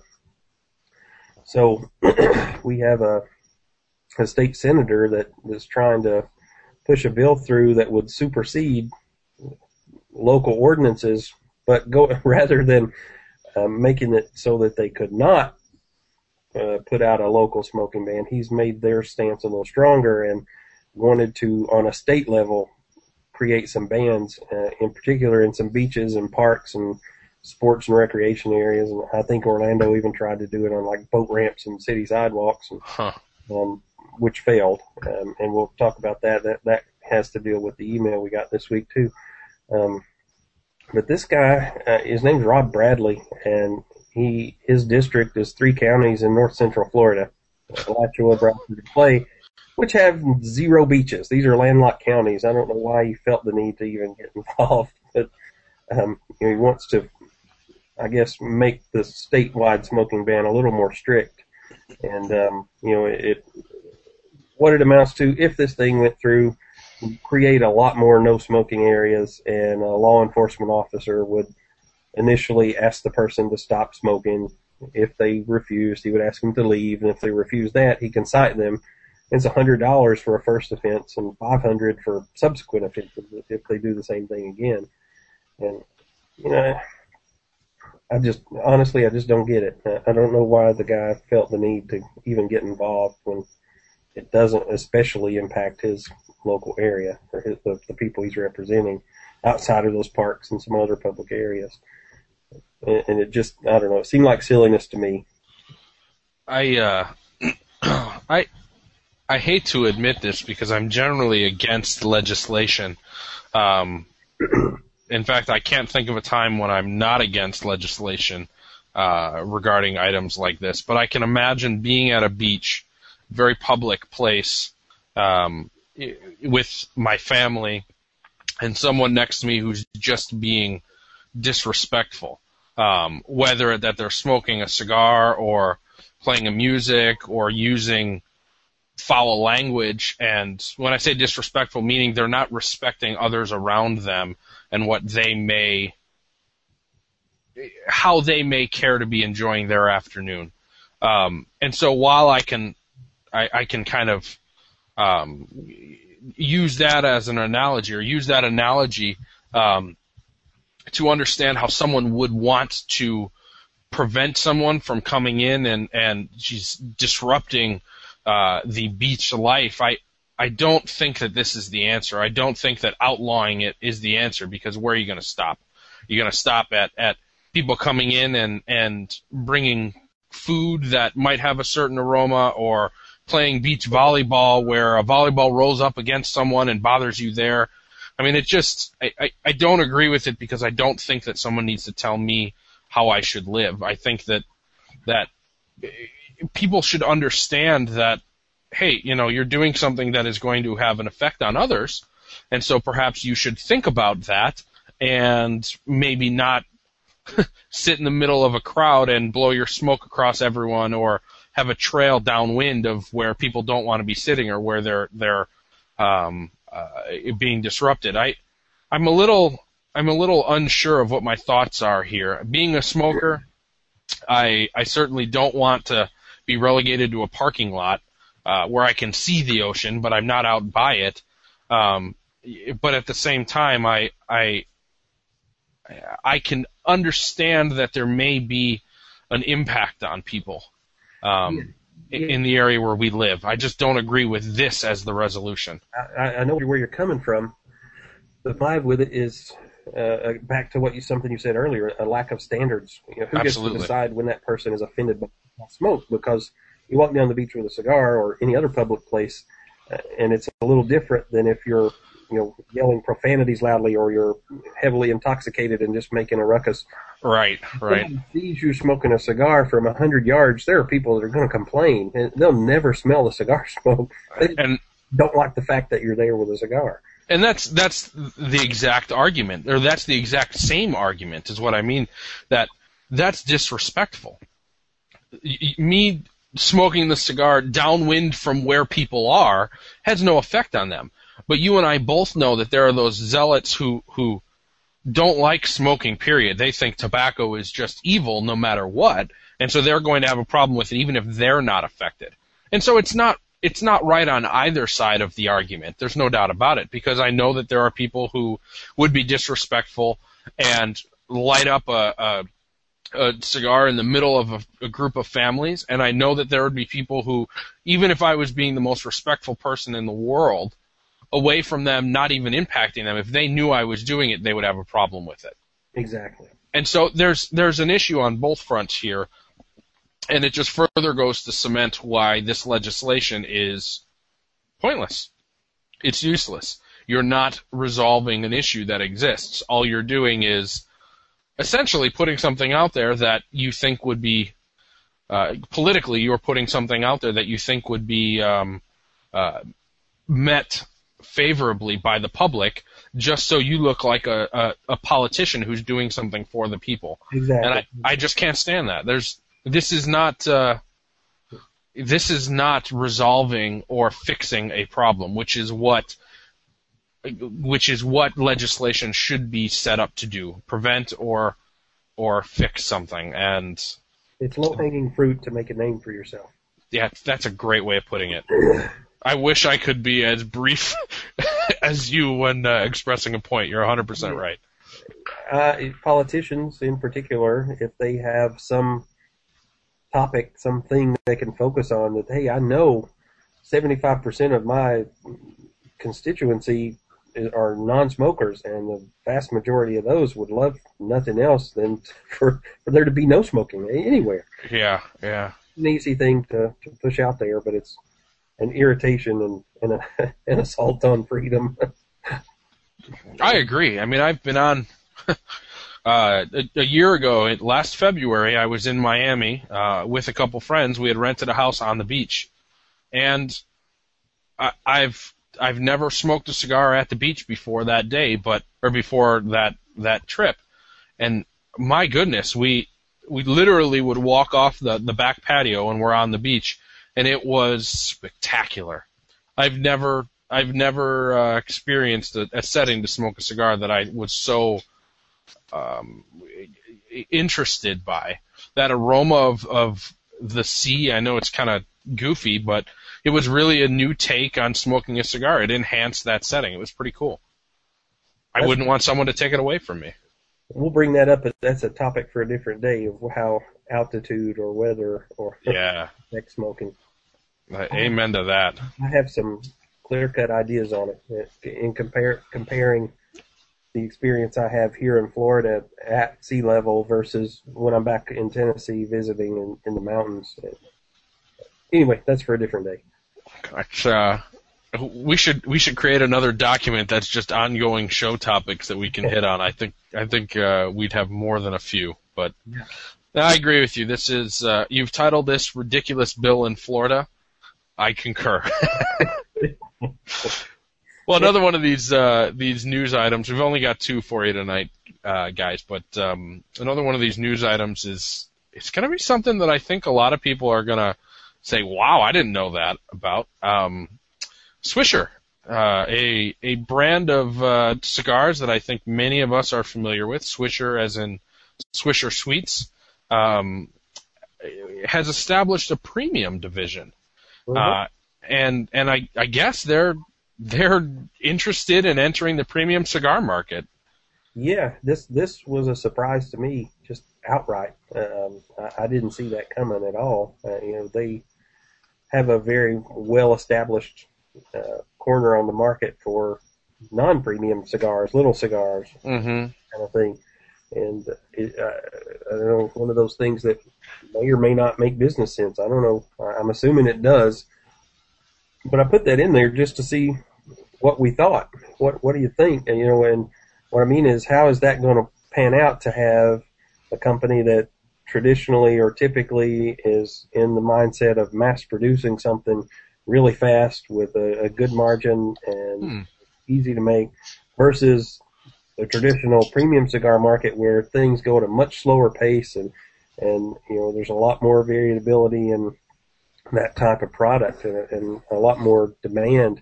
Do you think they'll be able to successfully make a good hand-rolled premium cigar? And let me pull that back. They're not actually making them. They're contracting with quite a few different manufacturers to make the cigars. But I know their demand is going to be a little different. If a manufacturer is used to being able to call up who's buying their cigars and say, hey, this tobacco's just not quite ready. It's going to be a little bit longer than we expected. And I don't know how Swisher would react to that. Big company that is used to having everything they need on demand at the time and just get it done. It's it's an interesting thing to contemplate, and I have a bit since I've seen this in the notes. And one of the most unique things that I was just bouncing over in my head was, what are they trying to accomplish? Why are they doing this? And that obviously the reason is because they think it's a smart business decision. But what do they see in the industry that tells them this is the time to do it? And so is it just as simple as someone approached them and said, look, I'd love to make a cigar, and I would really love it if I could get into the industry with an established brand name. And so someone said, I will cut you a check for X millions of dollars just for the rights to use Swisher to make my cigar. It could be as simple as that. Yeah. But it also could be someone saying, gee, guys, I'm looking at the analytics of the cigar industry, and I see there's a lot of new smokers that are young, and it's very possible that they have some recognition with our name as still being a good product. And so let's capture this natural transition that we're looking at the data and seeing, gee, there's 10,000 new smokers every month, new cigar smokers every month in this country, and they're transitioning from the gas station cigar to premium hand-rolled products. We need to get in the premium hand-rolled products so we can capture all these new cigar smokers. So are they telling us that the cigar industry is booming so much so that its growth is exponential right now to make this entrance into this market worthwhile? I mean, we all know, if you've ever spent any time looking or talking to people in the premium cigar market, it's not a major moneymaker. Exactly, and that's actually an interesting point that you just brought up. I hadn't even considered. This news has only been out for a week or so. But, I don't know. It's something I'll be paying attention to for sure. Yeah, I'm real interested if this is, kind of a major, I'm going to guess $1 billion corporation, saying, wow, this is a way to increase profits. Because it doesn't sound like something that they should do if it wasn't. you know? And it looks like it's going to happen pretty quickly. I'm looking over the notes here. The first brand's going to be called Gold Strike in retail for about $2 a cigar. And this one will be a Cuban sandwich, so it'll be a mixed filler cigar. And it should be out by April or May. And then they expect to have higher-end product on the market around IPCPR this summer, upwards of $10 a stick. Wow. It's just interesting. I'll watch this one from afar as well for a little bit, and I'm sure I'll try the cigars, but I'm just curious if the writing on the wall is saying that, maybe the industry is really growing. And I wonder, this is a way off wacky idea, but I've been to the Drew Estate factory. I think I was there 3 years ago. Yeah, I was at the Drew Estate factory 3 years ago. And they were looking to get into the gas station market with their acid cigars. Yeah, the little packets. Yep, that's correct. I wonder if this could have if this could somehow have been influenced by that move, the transition from one to the other, and Swisher is saying, well, that's working, or they're going to take that premium market and take away our sub-premium market. Let's try to cement ourselves in the premium so we can hold on to our low end. Almost as I don't know the accounting term, but looking to spend bad money somewhere essentially as a tax write-off, to cement another aspect of your business, I don't know. I don't know, but it looks like that it has some legs and apparently is well underway. They've contracted, they did not say with whom, just with factories or manufacturers in the Dominican, Honduras, and Nicaragua, all. Huh. And coming out in a couple of months, so I guess we'll see. Interesting. Huh. Well, I'll be interested in following that. I also did not realize that they currently sell over 1 billion with a B cigars every year. Jeez. Right now. That's shocking. And it was saying that they actually sell more cigars in a day than many cigar companies sell in a year. Well, you divide it out by, even 100, and it's, what is that, 10 million. So it would be 3 million cigars a day would be roughly their production. Yeah, and Two, 2.5 million. A lot of boutique makers are well under that million cigar mark for a year. Oh, yeah. Wow, that's crazy. Well, I guess on to a little bit more micro of a topic here. On to you and I. What other cigars you've been smoking recently, man? Let me visit the notes for 1 second here. Oh, I was in South Florida this week for work for a few days, and finally was able to restock on the Herrera biographies. Made a trip down past Charm Leaf and Frank Herrera down there, and Bob mentioned, we talked just briefly about this cigar earlier, and that was a revelation for me last year. That thing jumped immediately into my regular, frequently visited cigars. I smoke lots of them and continue to do so. Just a super cigar, and that's one of Abe Flores' cigars. He makes that for Frank at his PDR, or Pinar del Rio factory. What else have I got? I had a Viaje, I think they called them stuffed turkeys. And honestly, I don't know if this was the white or the dark meat, because I've had a couple of each, and they're so close in color I could not remember which was which. But it didn't overwhelm me, to say the least. It was a decent cigar. I can't fault it. I had two of them. Both of them were a little tighter than I prefer. I can't say it was just an awful cigar. It just, if I had $10 to spend again, I would probably pick something else. Yeah. I do find that's how I'll make my decisions at a B&M. I'm not usually what's the new cigar that I really want to try. I'm not usually that guy. I'll go in and I'll buy some new stuff to have it, to try it at some point, but I'm not, I don't know, I'll go to my faves. I know that when I'm smoking a cigar, I'm doing it for one of two things. One, I'm either reviewing it to judge that cigar, to figure out if it's something that I like, if there are X, Y, and Z flavors that I enjoy, or I'm going to smoke a cigar as a companion and as enjoyment. And I just want to go to what I'm comfortable with. And this example exactly, a $10 Viaje, or $9 or $8 or $12 or whatever the heck it is, if it's just not lining up with me, there's no reason for me to have it. And that's kind of how I've found a lot in the Viaje lines. But well, that's kind of a neat thing about their, they revamped their entire company and offerings this past year, so that everything is a small batch with them pretty much. And so I have found quite a few of their cigars that I really like, but you just can't tell till you try them. Yeah, no doubt.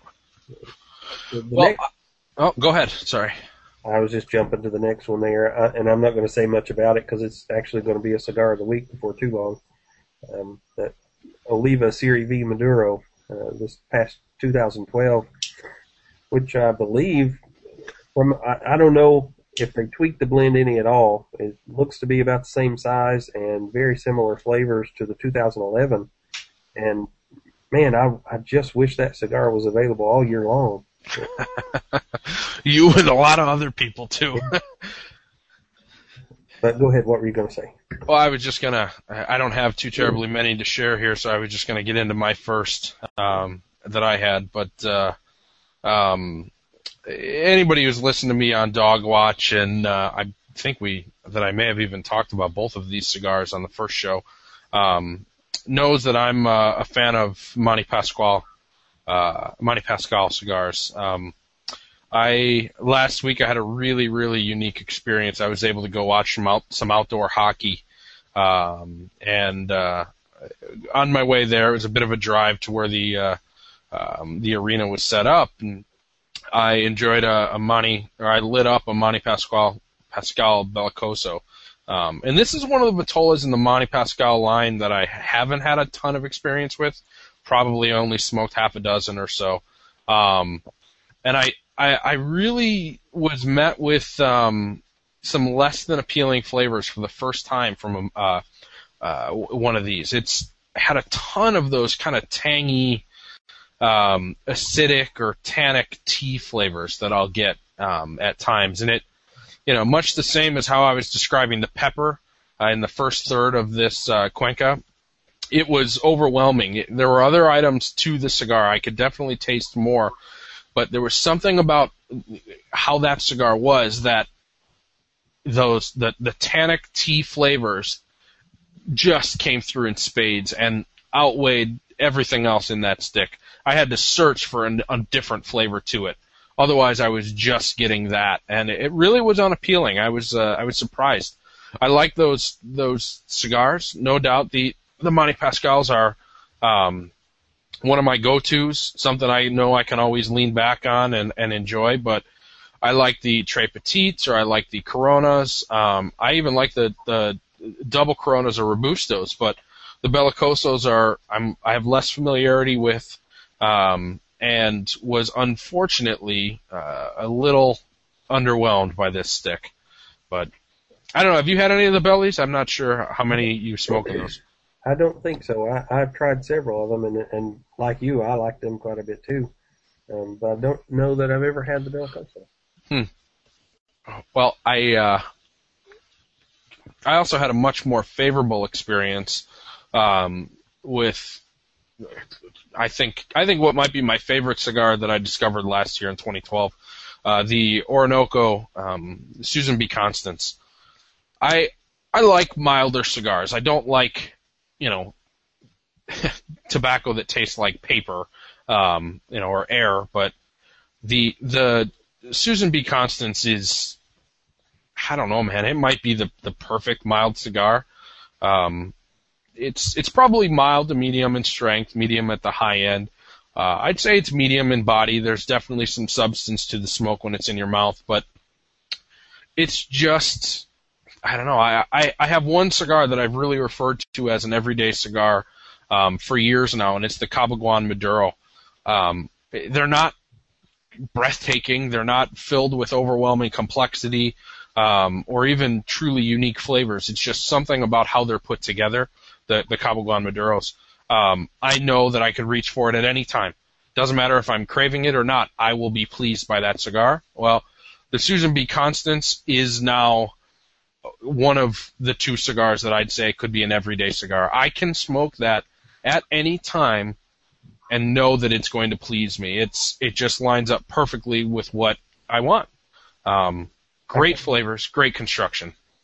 I call those comfort cigars. Yeah, man, it is. It's like, it's like macaroni and cheese, but a cigar, or, pot roast, but a cigar. It's just comfort food. That's a great way of putting it, man. Yeah. Let's see. The only other things I had on there, the Florida Gonzalez 90 Miles 1980 edition. And I don't know how familiar you are with Florida Gonzalez. I know Bob doesn't like anything that starts with floor. Yeah. But I like them. I can enjoy anything that Florida Gonzalez makes, but the original 90 Miles I like. The 1980 edition I liked a lot. And Yadi Gonzalez went back and reblended this cigar for this release. The 1980 was the year her family came over during the Mario boat lift. Yeah.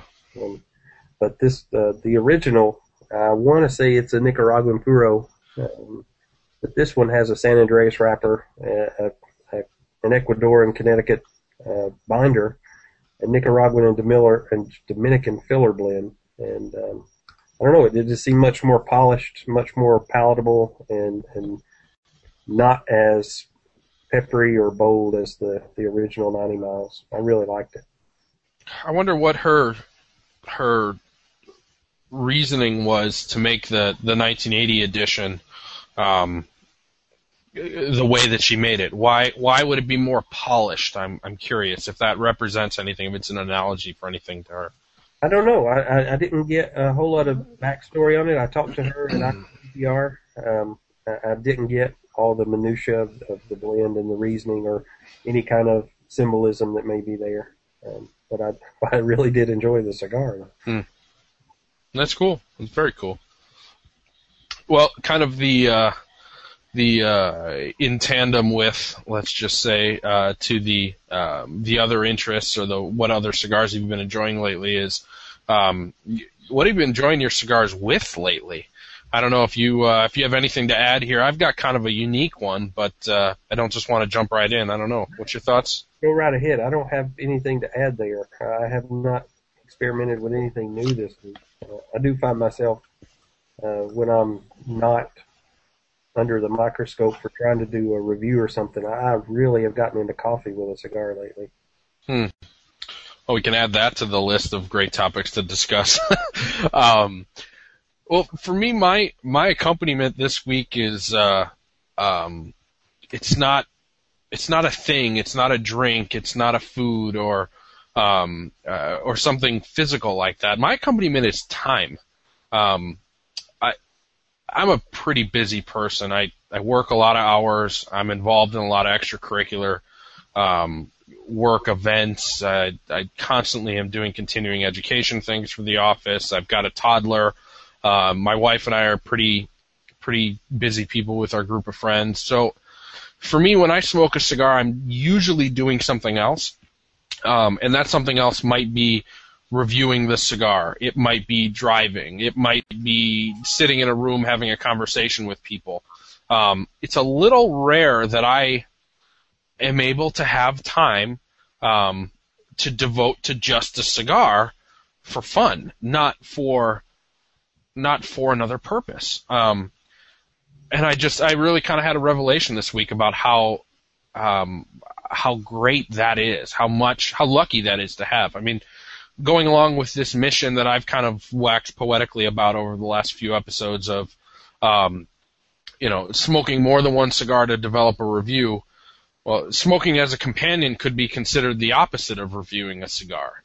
Smoking when you've allotted time or have nothing else demanding your time is a treat that I don't enjoy often enough. That and rum. I don't enjoy rum enough either, but it was eye-opening to me to see that I can focus on a cigar, but that's different from not really focusing on anything, just having a cigar and having it just enhance my relaxation. I love that, and I guess I would just say challenge yourself to think about what and why you're smoking a cigar. And it's kind of cool to just see, man, there's no reason for me smoking this cigar. I can just have a great time with it. That's awesome. Yeah, I'm right there with you, and it's good to occasionally take that step back and think about what you're doing. Yeah, absolutely. I don't know. I know that we all lie in the bed we make for ourselves, but it's nice to be able to relax a little bit and not have a ton of things going on in your life. So it's been nice. 100% with you. So we want to wrap up. Or actually, I got two things we have to do quickly. Sure. As we mentioned them early on, and assuming there's anybody still listening after 2.5 or 3 hours, I had two corrections to make from last week. One, we talked about this new Fuente cigar that I've been waiting on for 2 years, and I failed to say the name of it. I had about half a dozen people tell me, you didn't tell us the name, and the name of that cigar is the Casa Cuba. And I don't remember if I mentioned it or not. They have sold something under that name. It's a bundled cigar through Tampa Sweet Arts for many years. I don't know if they're just preserving the trademark or what, but this is an entirely different cigar. And the other thing was when we talked about the smoking bans and whatnot associated with IPCPR, and I got an email from George Edmondson, and now I have forgotten he's a part of a blog out there, and dang it, I'll have to look him back up. but George's a nice guy. I met him a couple of times, and he sent an email and said, he thought that what. Let me just read it. It'd be just quicker to do that.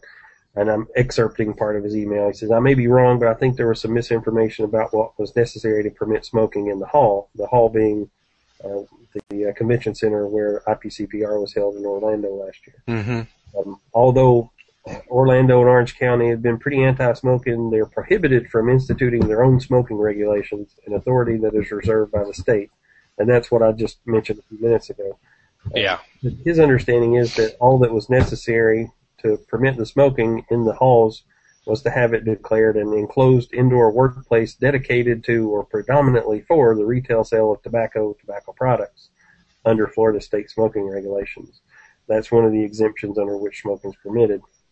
And I think he's right. I think he's absolutely right that that's what went on. They just had to, I think they went back and put a provision in the ordinance that allowed them to reclassify that space during the show to allow the smoking.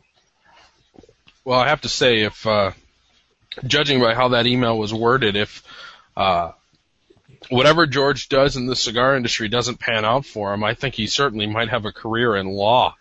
How he was able to transcribe that bit of legislation was done pretty well. Nicely done, George. Yeah.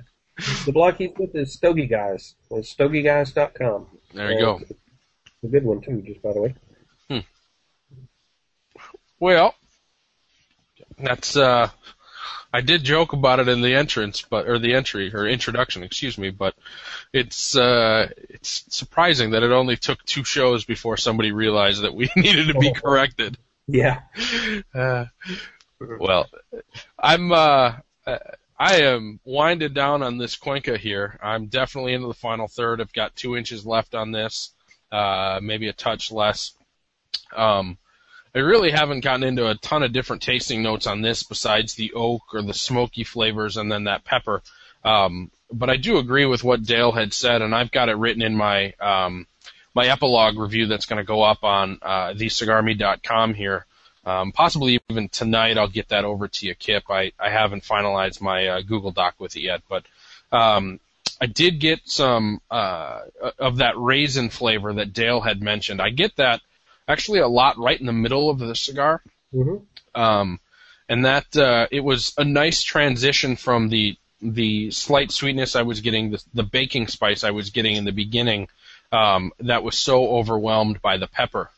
One of the things that I had alluded to when Bob was claiming that I was giving you a hard time was that these cigars were definitely a little over-humidified when I received them. And I definitely think that has impacted how the flavor of pepper, or that spicy pepper flavor that I was getting in the beginning, I think that really amplified it. And so I'll be interested to try more of these and to experiment with them at different levels of humidity, different levels of hydration. I think that if I was able to smoke them a little bit drier, where they were a little bit more in line with where I would normally keep my cigars and where you would normally keep your cigars, I think that pepper might be dialed down a bit, and that sweet baking spice would be ratcheted up, and then all those little supplemental complexities that we've noted would pop. And I think this could be a cigar that did line up with what I look for in a stick that's got a lot of hard flavors, those very deep, dark, woody, smoky, tobacco, rich spice, earth. I think that that core of that, but really balanced out with the softer, lighter flavors that we've mentioned would make this pretty appealing. So I'm looking forward to playing with this cigar a little more. I thank you for suggesting it as this week's kind of what's an up and coming or what's a new cigar that we're able to smoke here. So it's been a good experience for me. I've learned a lot. Yeah, me too. I can't speak a whole lot about tonight's cigar because, like I said, I'm only about 25% tasting right now. I was looking back over the review I wrote, and the last portion, which is where I'm at now. I can't believe I still have maybe an inch or so, a little more left on this, and we're 3 hours into this cigar. And I have not let it go out until right now, just a minute ago. It kind of smoldered out. But the last portion of all the ones I've smoked up to this point, which are numerous by now, have gotten a little stronger in potency or nicotine kind of strength toward the end, but it just never got that harshness. And if you look at my review on the website there, you'll see the point to which I've been smoking these down, which is unusual for me, especially a 7-inch cigar. I love them. I love that charred oak kind of flavor. But even with that, there's still a little bit of that sweetness that'll kind of poke its head in every once in a while throughout the cigar. But I think it's a winner. I think if they're able to get this into the number of stores that they're shooting for, that they'll do well with it. Well, I wish them the best. Whenever I'm in Florida, if I have the opportunity to stop by that shop, I'll take you up on that recommendation, and I'll do that. I always love meeting good people, and I love hearing their stories and why they're doing what they're doing. And with a cigar like this, it'd be nice to sit down and smoke it with them. Yeah, they're fantastic people and have a great shop down there. They're in Hollywood, Florida.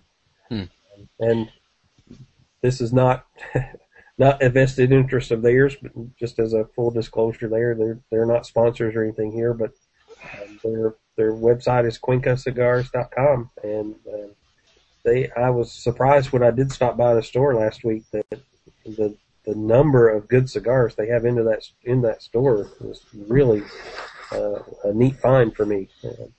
I came across a few that I don't regularly see. But they also have a great smoking area out front, several tables, and just beautiful sunny South Florida. And the people are amazing. They were overwhelmingly cordial, friendly, hospitable, just good people. And I carry that from Miguel and Ana, who are the owners, right out to all the customers that were sitting around. I've been there twice now, and it's been a good experience both times. Well, I mean, you are Kip Fisher, so I'm sure there's a little idol worship there. Yeah, right. Well, what do we got coming up next week, buddy?